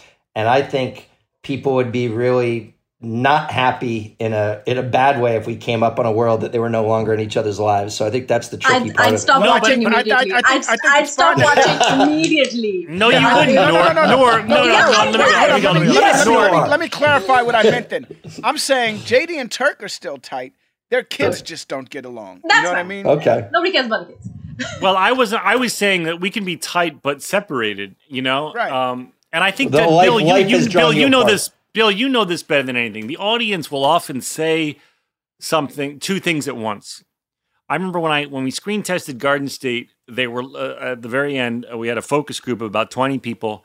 I was there, and they said, "No, you weren't at this one." And they said, "How many of you?" This was random strangers, and they said, "How many of you feel like the ending was a little too pat? The two lovers get together in the airport." And I would say 75% of the hands went up, and they said, "Okay, how many of you want them to be together?" Every single hand went up. So as the writer, you're trying to balance, like, you obviously want to make the audience happy, but you also want to subvert what they think they want a little bit. Do you know what I mean? Bill, you can speak to that because this. Well, look, I'm as proud of the writing and directing I did on Garden State as I am of my podcast. Oh my God! Do you want to know? Want to know another funny story? Just while I'm on the subject. So this is a story that's a total tangent, but.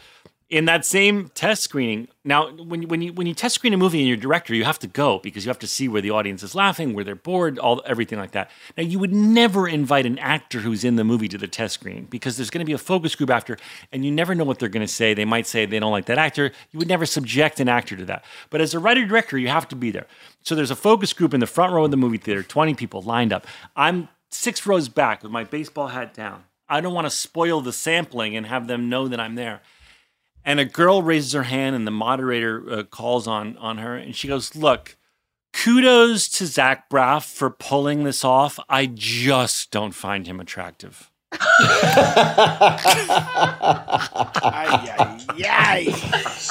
must have been hard. And I'm sitting there like biting my fist, like this is the most. And all the producers who are in the row with me, they all look over at me like, "Oh shit, how did that feel?" And I'm like, "Not great." I'm gonna be honest with you. That right there is a hater. That's all that is a 100% hater. True story. Yeah, those producers to say that. Look, she started the shit off with kudos to Zach Braff for pulling this off. Meaning, this shit is fire, dude. This shit is fire. But he's an ugly dude. Bullshit, dude. You know what's funny though? I'm just thinking this out loud in real time, but this is before like social media went crazy. And this was sort of a live anonymous troll because she doesn't know I'm in the room. And she's anonymously trolling me to the moderator, but I have to be there because I'm the director of the fucking movie. How'd you guys fix that in the movie? How'd you fix it? Well, they green screened his face. I don't know if you know this.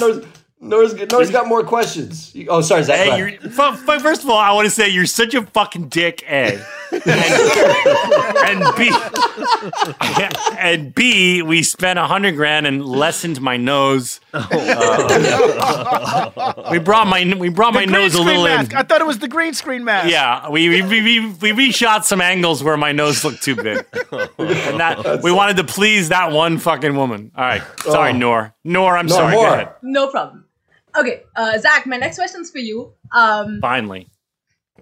So you've done a lot of like pratfalls and like a lot of like funny falls throughout the runtime of the show. Which is your favorite to shoot, and which is the one that you thought came out best on screen?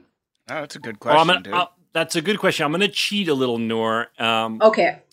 And I mean, can the scooter one in the Wizard of Oz count, Bill? I'll let you judge. Yes. Okay. Just don't say the string line one where you end up in like the garbage stuff. You've said it like 20 times on this podcast. Oh my God! That one. I know you like that one, but you know why, Nor? Because I don't know if you know this, but Zach directed that one. It was the first one he directed. We know this. Yeah, I know. You don't even have to listen to the podcast. I listen to this podcast religiously, and I know. Nor, first of all, Nor, oh my God, Nor, you're very funny, first of all, and I love the fact that you're such an avid listener that you're like, please don't say the one where you zipline because I've heard it 900 times. By the way, we're gonna be so fucked when we get deeper into this series because we're only on season 2 and season 1.5, and people are already like, please don't tell that story again. I can't wait for that episode. Anyway, Nor, I do love that episode, but I have to say the funniest, it's technically not a pratfall, I guess, but probably the funniest in Scrubs history.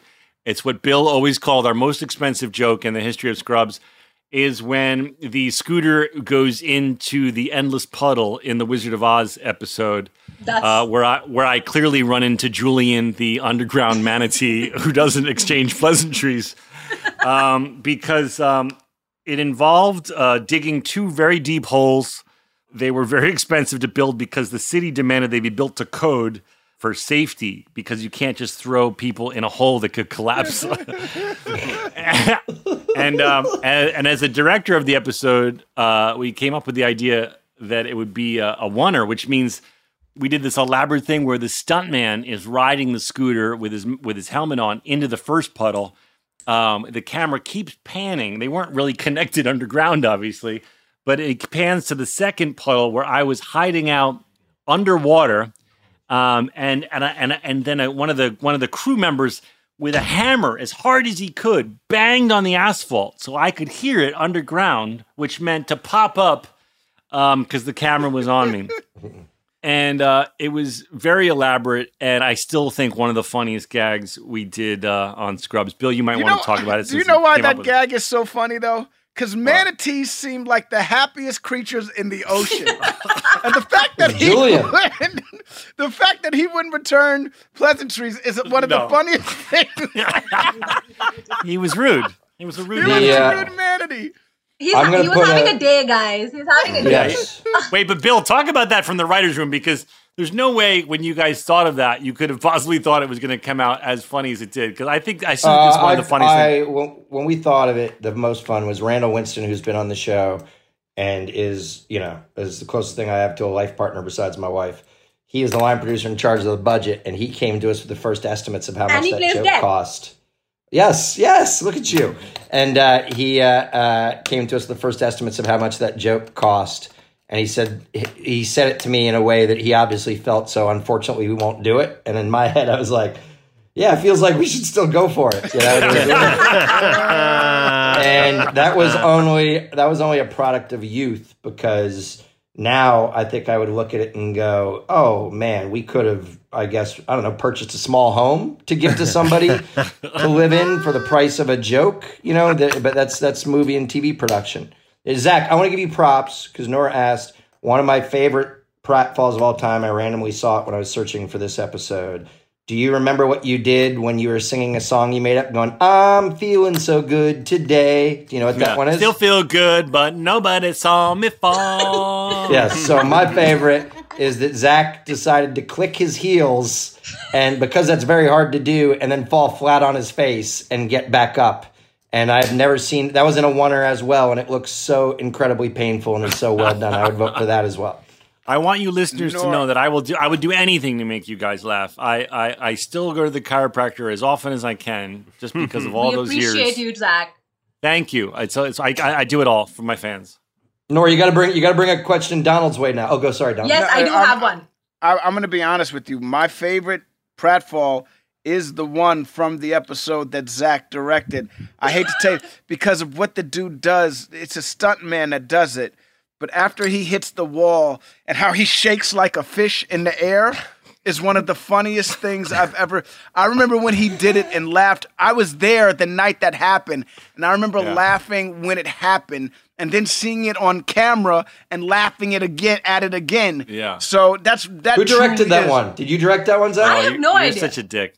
You're such a dick. But by the way, I do have to simultaneously give a shout out to the many stuntmen that the several stuntmen that did it over the years, because there were certain things I definitely couldn't do or wasn't allowed to do, and these guys were hilarious. And Donald is right. I was not allowed to zip line into the wall and fall off. You did zip line, but you didn't zip line into the wall. By the way, I zip lined. I wasn't allowed to nail the wall. What? You also weren't allowed to drive an actual scooter that had to be weighted down with lead so that you would stay underwater in the first puddle while we went over to the next puddle and you came up. Yeah. Think about that. That stuntman had to hold his breath for the whole shot. For that whole shot, yeah.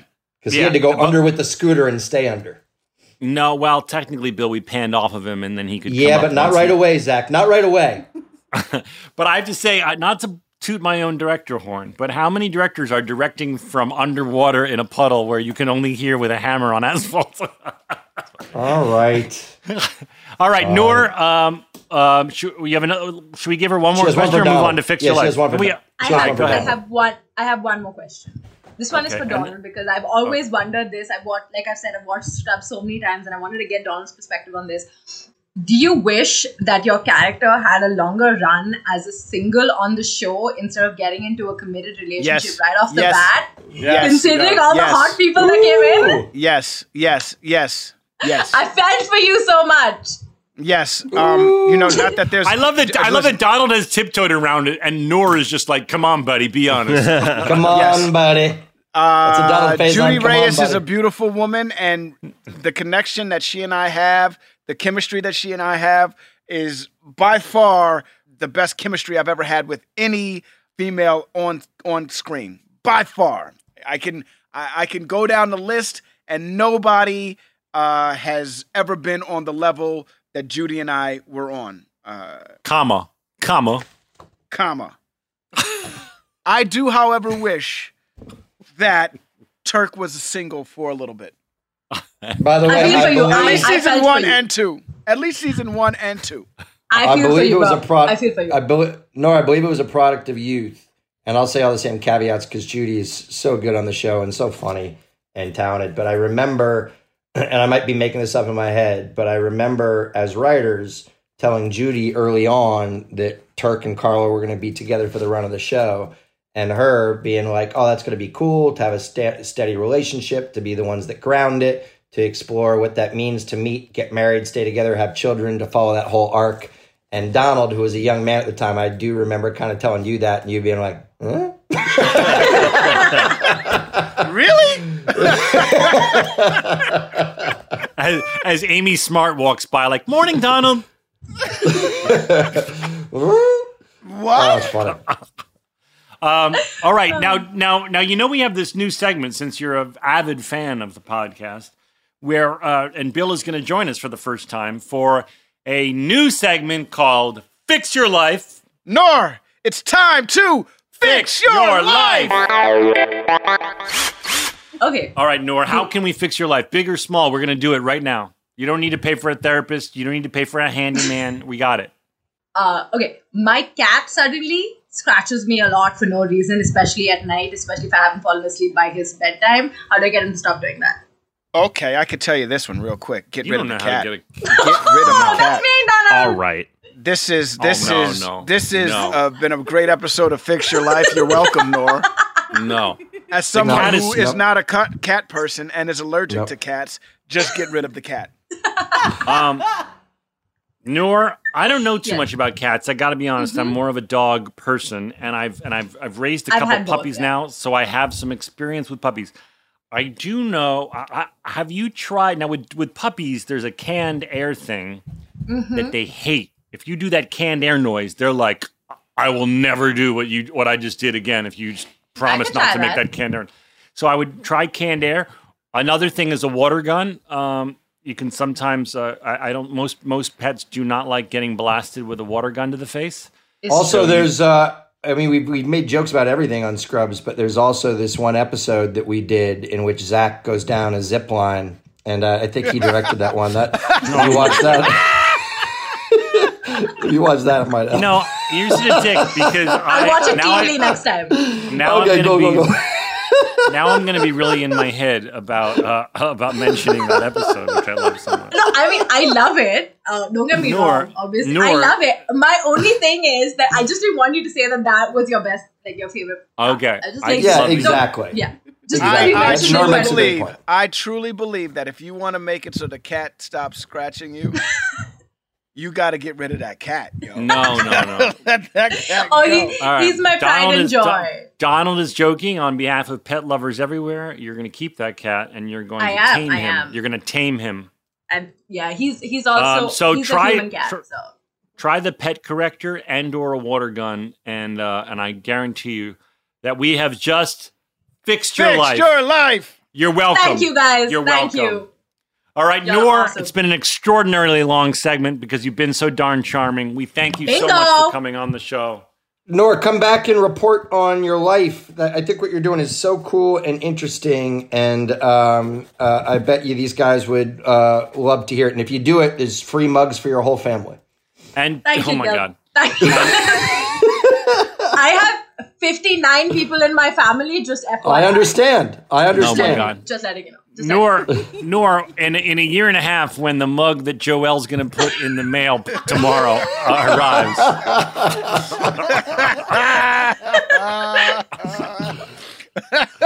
I hope you enjoy your coffee. That mug is going to arrive with like 17,000 absentee ballots in India exactly 1 year from now. I know. Too soon. Sad because it's a little true. Okay, just before I go, I just want to say, Joel, thank you so much. If there was no COVID, I would kiss you on the mouth because I love you so much for making this happen. Oh my God, Joelle, getting propositioned. Thank you, Zach, Donald, Bill, Daniel. I love you guys so much, and we love you, Nor. Appreciate Ladies and you, gentlemen, Nor. give it up for Nor. Super cool to meet you. See ya. Bye, Nor. Oh my God. What a great movie! By the way, that's the Great best. movie. That is the best guest, at least in the ones I've been on here for, that I gotten to be a part of, and they're all so awesome. But that one was She cool. was amazing. By the way, she not only was she just fun, but she knew the show so well that she was like saying, "Please don't reference that episode yet again." guys." Which episode? Oh my God. You guys, it was a very special episode for me because I don't know if you know this, but it was the first time I got to direct. All right. Hey, Bill, I know that you don't control the movement of the background. That's up to the assistant directors. But I just wanted you to know that at 1531, Beer Fossé is serving as the pharmacist. He's behind the pharmacist's counter, being the pharmacist, and I don't recall hearing that Beard Fossé was the pharmacist. No. We did. I mean, we cut it, but we did some things that he had to cover for the pharmacist. We didn't. That just shit happened. The one that made me the saddest was I think I went back and watched some guy mopping the air because of you guys. It really upset me. And also, Bill, Beard Fossé was also a patient recently. Like, Beard Fossé was like the go-to for the ADs to be like, it's funny that the guy was a patient, Beard Fossé. And now I was drawn to the background going, hey, Jeff Stevenson is not the pharmacist, guys. Okay? No, he's Dr. Beardface. And as you know, by the way, did it give you pause that his name was Beard Fossé, which he's a smart guy. He would read it as Beardface, and yet he still chose to have such a big beard. I just think that's such... Well, he wasn't going to shave it after you gave him a character, dude. If in real life your name was Beardface, I would think that you'd be very careful about not having a beard. That's what always confused me about that character. I have to say, one of the hardest I've laughed in a couple episodes, I don't know if I'm just giddy tonight or what, but when Ralphie pukes in the elevator on Kelso, and all you hear is Kelso go, "Good God."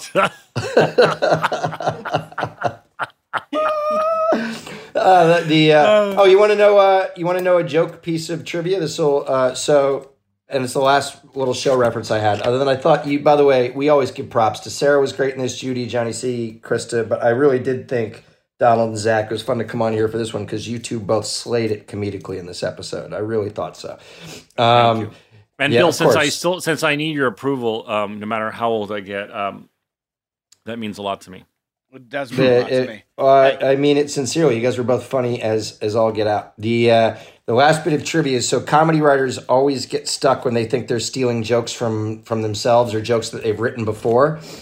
And there was one in this show that because Rowdy exists because I saw somebody that had a dead stuffed dog when I was younger.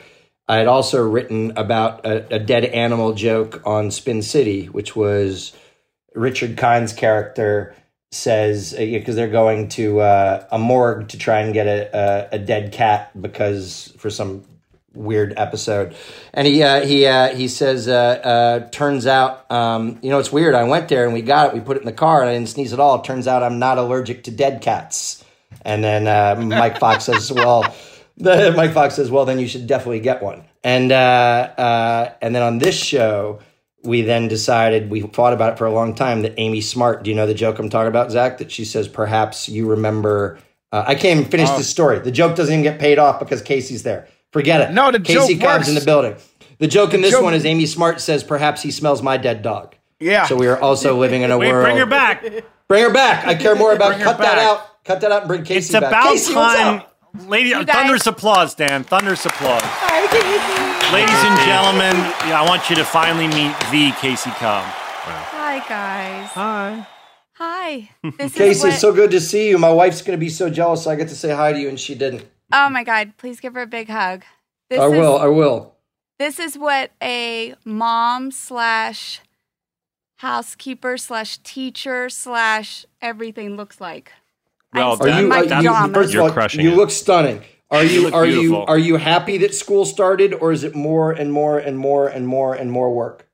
I'm happy it started because the kids are excited to see their friends and their new teachers. But, I mean, I just came up here to pee, and this is the first time I've pissed since 6 a.m. And I have my pajamas on. And Sure. Bill was saying we should wife swap. Oh, my God. Well, He got a By the way, You know that's what? not what yeah, go ahead. if Krista can come into this house and set this one straight, I'll swap any day. There you go. Thunderous applause, Donald, Dan. Thunderous Casey, applause. Donald said This you is would the make first you wife would make swap the we've decision. had. Donald said you're going to make the decision based on having a pool over here. He's like, Casey's going to be like, Yeah. there's a pool over there. I'll head Bill, over for a few days. You'll never get rid of me. I will do anything. Whoa! All right. Well, She doesn't best mean podcast that. I will ever. earn my keep. This is what's Oh known, my Donald, God. as a joke This backfire. segment is the end of Donald and Casey's marriage, brought to you by Mylanta. Oh, my God. No. All right. I just wanted to say hi. I'm being summoned, I'm sure. Okay. Bye. We love you. We love you. Love you Thank you. guys. Love you, So Casey. nice to finally see you guys. Yeah. That's See you, Joelle. Casey. I Casey. That's Dana. know. I'm excited. I think she probably gets She's that. never listened to the podcast ever. So I don't believe it. listen because you know what? Donald likes to listen to it and make his edits on the loudest volume possible in the main room of the house where we're all sitting. So I hear it every week. Love it. Casey, I don't listen to it all the time either, but I'm going to listen to this section of this one over and over and over. So, Oh, yeah, okay. I love you, Bill. love you too. Bye, guys. Take care. I think it's good that you specified that's Joelle and that's Daniel, because that could be very confusing. We're almost done, guys. She had no idea what their names were. That's why I said that, because she does not listen to the podcast, and she has not ever seen an episode of Scrubs. I played an episode of Scrubs once for her, and she got teary-eyed at the end. She was like, "Scrubs is like this? If I would have known this, I would have been watching all these years." Oh my God. Dead That's serious. awesome. Yeah. I wanted to say that I really related to the idea of the end monologue in this, about the idea of feeling alone even at times when there's a ton of people around. I thought that was moving, Bill, and I think that there's a lot of people who are listening who can probably relate to that. Sometimes you're surrounded by people and you still feel super alone and lonesome, and you're like, what's wrong with me? And I think you articulate it well, especially with the visual effect, which is sort of a callback to the pilot that Adam Bernstein directed as well, with people moving all around JD, and he's just there feeling so lonesome. And I just thought, I don't know, it struck me this time as an emotion and a feeling that a lot of people can probably relate to and think that they were the only one feeling it. Well, look, man, you hit on two things. One is I'm glad you gave a shout out to Adam Bernstein, because he helped create the look of the show, and he intentionally wanted to do a throwback to the pilot, where the pilot you were overwhelmed and off on your own, and the world was zipping around you. And this one, you're lonely, even though you're comfortable in that world, and all those people are around you. And he intentionally pitched that to do it, kind of the same thing twice in a way that I thought was really cool. But more, I was struck by the emotion of this episode, not in terms of being a couple, but in terms of, we often talk about in the world right now, but empathy is a big thing. Okay. And one of the things that comedy writers will often talk about is joking around. We call it "don't know how good you got it" disease, which is, hey, if you have a job, every job, even being a comedy writer, which is ultimately the greatest gig in the world, and I would do it for free, you still sometimes have crazy hours and tough situations, and you'll find yourself with your coworkers complaining and saying like, oh, this part of this job sucks, this part's annoying, this part sucks. But then you don't ever take a moment to go, holy crap, especially right now, there's a lot of comedy writers that we get to keep working. You know what I mean? Because we're writing shows and trying to get ready in case the world ever opens up again. And you don't always take the time to be empathetic towards the people that don't have it as good as you, you know? And that's not only true when it comes to having found the person you're meant to be with, but right now in the world, man, I don't know why this episode touched me so much. I feel like if people could be a little more empathetic as to what other folks are going through out there, that things would be just a lot clearer and a lot more simple, you know? And that's why I rarely get choked up at these episodes, but I got choked up at this one because, you know, what I was hearing JD say was, you fuckers are so caught up in your own pettiness right now. You're not really thinking about how hard it is for other people. And you guys do that all the time on this show and empathize and think about what's going on out there. So it really touched me. Yeah. And I just want to say that the last thing is that, you know, I think this is one of the only times I explained spiking the lens to the audience about how, you know, it's usually, unless it's done on purpose, like Ferris Bueller's Day Off, where the character's talking to you, it's usually something that's edited around because, you know, we say there's this invisible fourth wall that's the camera, and we don't look into the lens because that's the invisible fourth wall. This, I believe, is one of the only times where you put me looking directly at the audience in. I remember shooting this. I watched it, and I remember, like, you know, we did a bunch of takes where I didn't look. I just kind of looked off sad. And then I think I said to Adam, like, let me just do one just for the fuck of it where I just look directly in the lens. And I was so happy you chose it, Bill, because it almost felt to me like at this point in the run of the show, at 218 of the show, it almost, I don't know, maybe I'm reading too much into it, but my interpretation was like, I'm checking in with you, the audience. I've been telling you this story for a season and 8 plus 18 episodes, and I'm really fucking lonesome right now, and I'm doing the best that I can. I can't do this all on my own, quote unquote. But I'm looking at you. I don't know, and you never did it. I don't think we ever did it again. It's totally. But I thought it was very moving, and it's me, so it's bizarre. But I was a bit caught off guard by it because it's not a technique you ever did again, or we ever did again.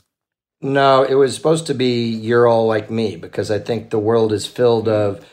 I think it's very hard to be a single person. And around married couples and happy couples that are bitching and moaning about whatever trivial thing is making their great coupleness hard. You know what I mean? Right. And so it was definitely an effort to say you're and me. The only other time we did it, you guys might not remember, is the dumbest joke ever, because we talked about spiking the lens, was we did an episode in which you said, it doesn't really matter what you think. I'm really interested in what America thinks. Oh, yeah. And you look directly at the camera, and then we revealed a tailor on the other side, an Italian guy that says, it's not America, it's Americo. Yeah, that's funny. But yes, you are correct. By the way, it's funny that Donald and I always reference Beverly Hills Cop, and Eddie Murphy bizarrely, There's a handful of times when Eddie Murphy looks directly into the lens, like, "Are you seeing this shit?" And I think that happens not in Beverly Hills Places. Cop. In Trading Places, yeah, I was about to say it's not Beverly Hills Cop. It's Trading Places when the Mortimers say to him, "It's pork bellies," which is used to make bacon, which you might find in a bacon, lettuce, and tomato sandwich. And Eddie Murphy looks at the camera like Eddie Murphy does one of these, Dolly. Right? He looks at the camera like, what? Doesn't he do it in Beverly Hills Cop, or no? No. Beverly Hills Cop is very much straight. He never breaks the fourth wall in Beverly Hills Cop, but he does in Trading Places. My favorite thing in the world is whenever you see a show or a movie that has a kid that is 6 or under, you just should go back and watch the scene to see how many times they stare directly at the camera, because they can't. Oh, man. Ralphie at one point says the line that Cox is saying. He's saying it at the exact same time. He's mouthing the lines when you reveal him. It's hilarious.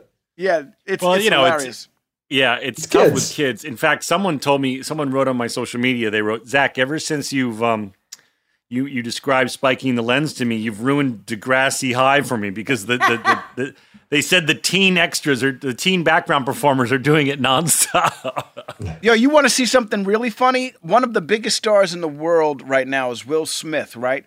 Watch the first season of The Fresh Prince of Bel-Air.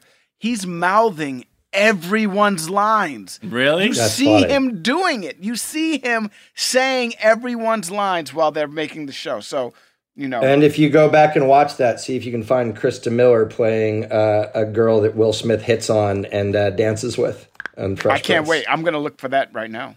As soon as this episode is done, I'm going to look and see when Will Smith hits. Because my wife's great at a lot of things. She's not the greatest dancer. I think it is done, Donald. We've done it. We've celebrated this really good episode, and I'm so glad you were here, Bill, because it wasn't just your average episode. It was a particularly good one, I think. Well, it means a lot to me not only to see you two, but to see Daniel and Joelle, who I come to enjoy spending time with. And I make all my stupid jokes because I wish that this was my podcast because I enjoy it. And I listen to it with my giant earphones at night every Tuesday and Thursday when it comes out. That's my going to bed thing. I miss you both. I love seeing Casey. I love seeing you four. I really appreciate getting to be involved in this occasionally, guys. Well, we love you. I love you, Bill. Oh, Daniel, thanks, brother. We love you, and we love all of you. Thank you so much for continuing to tune in.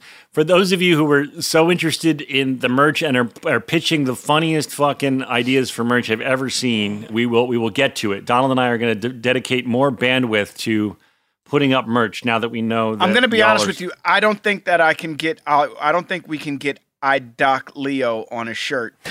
That's that's dishy. But wait. But if you love the 5, 6, 7, 8 Bill Lawrence thing, I want you to tweet Zach. Only Zach, not Joelle, not Daniel, not Donald, not me. Just tweet Zach that you want it, and he's going to need to hear it a lot for him. You know what I'm gonna make? I'm gonna make a T-shirt with Bill's face giant on it, and it's just gonna say 5, 6, 7, 8 across the top of it. I already got some of those. If anybody wants one, I make them in my garage. Bill's made some at home. He's got a press. Wait, there was something I wanted to say. You just reminded me of. Oh, this girl on my Twitter. She sent me the funniest picture, Donald. It's Leo standing on a dock. And it's I think it's from Great Gatsby, and he's at the end of his dock, and there's a little rowboat. And this woman or young woman wrote, I wish I was good at Photoshop because I would put Donald in the rowboat. That's good. Please put Donald That's perfect. That's good. Because then you can be docking Leo. Things that will never make it to a shirt. Okay. Leo. If you're at home, you can make your own Donald Docking Leo shirt. Thank you for tuning in. We really appreciate you. And hey, Bill, why don't we go out with another Charlotte Lawrence song? What's your favorite song that's not the one we played? Since we're limited in what we can play, but we can celebrate your beautiful daughter. Well, look, hey, one of the cool things that Warner Atlantic is doing is that they released a children's album. My daughter did a song called Lavender's Blue on there. It's a bunch of huge recording artists that you will know doing kids songs. It's at home with the kids. And all the proceeds, 100% of the proceeds go to Save the Children, which is doing amazing work in 100 different countries. So this will be a little kid's lullaby. But it's called Lavender's Blue by Charlotte Lawrence, no relation. Lavender's blue, dilly dilly, lavender's green. When I am king, dilly dilly, you shall be queen. Who told you so, dilly dilly, who told you so? 'Twas my own heart, dilly dilly, that told me so.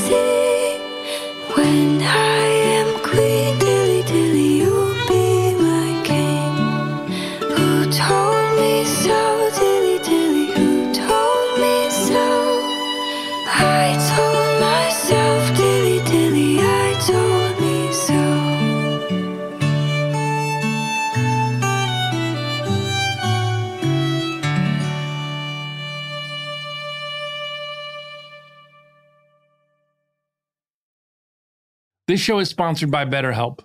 It's a simple truth. No matter who you are, mental health challenges can affect you, and how you manage them can make all the difference. That's why everyone should have access to mental health support that meets them where they are and helps them get through. BetterHelp provides online therapy on your schedule. It's flexible, it's simple to use, and more affordable than in-person therapy. Connect with a licensed therapist selected just for you. You can learn more at betterhelp.com. That's betterhelp.com. Did you know that 46% of us don't take all our vacation days? Even though it's been proven that taking time off to play makes us more productive.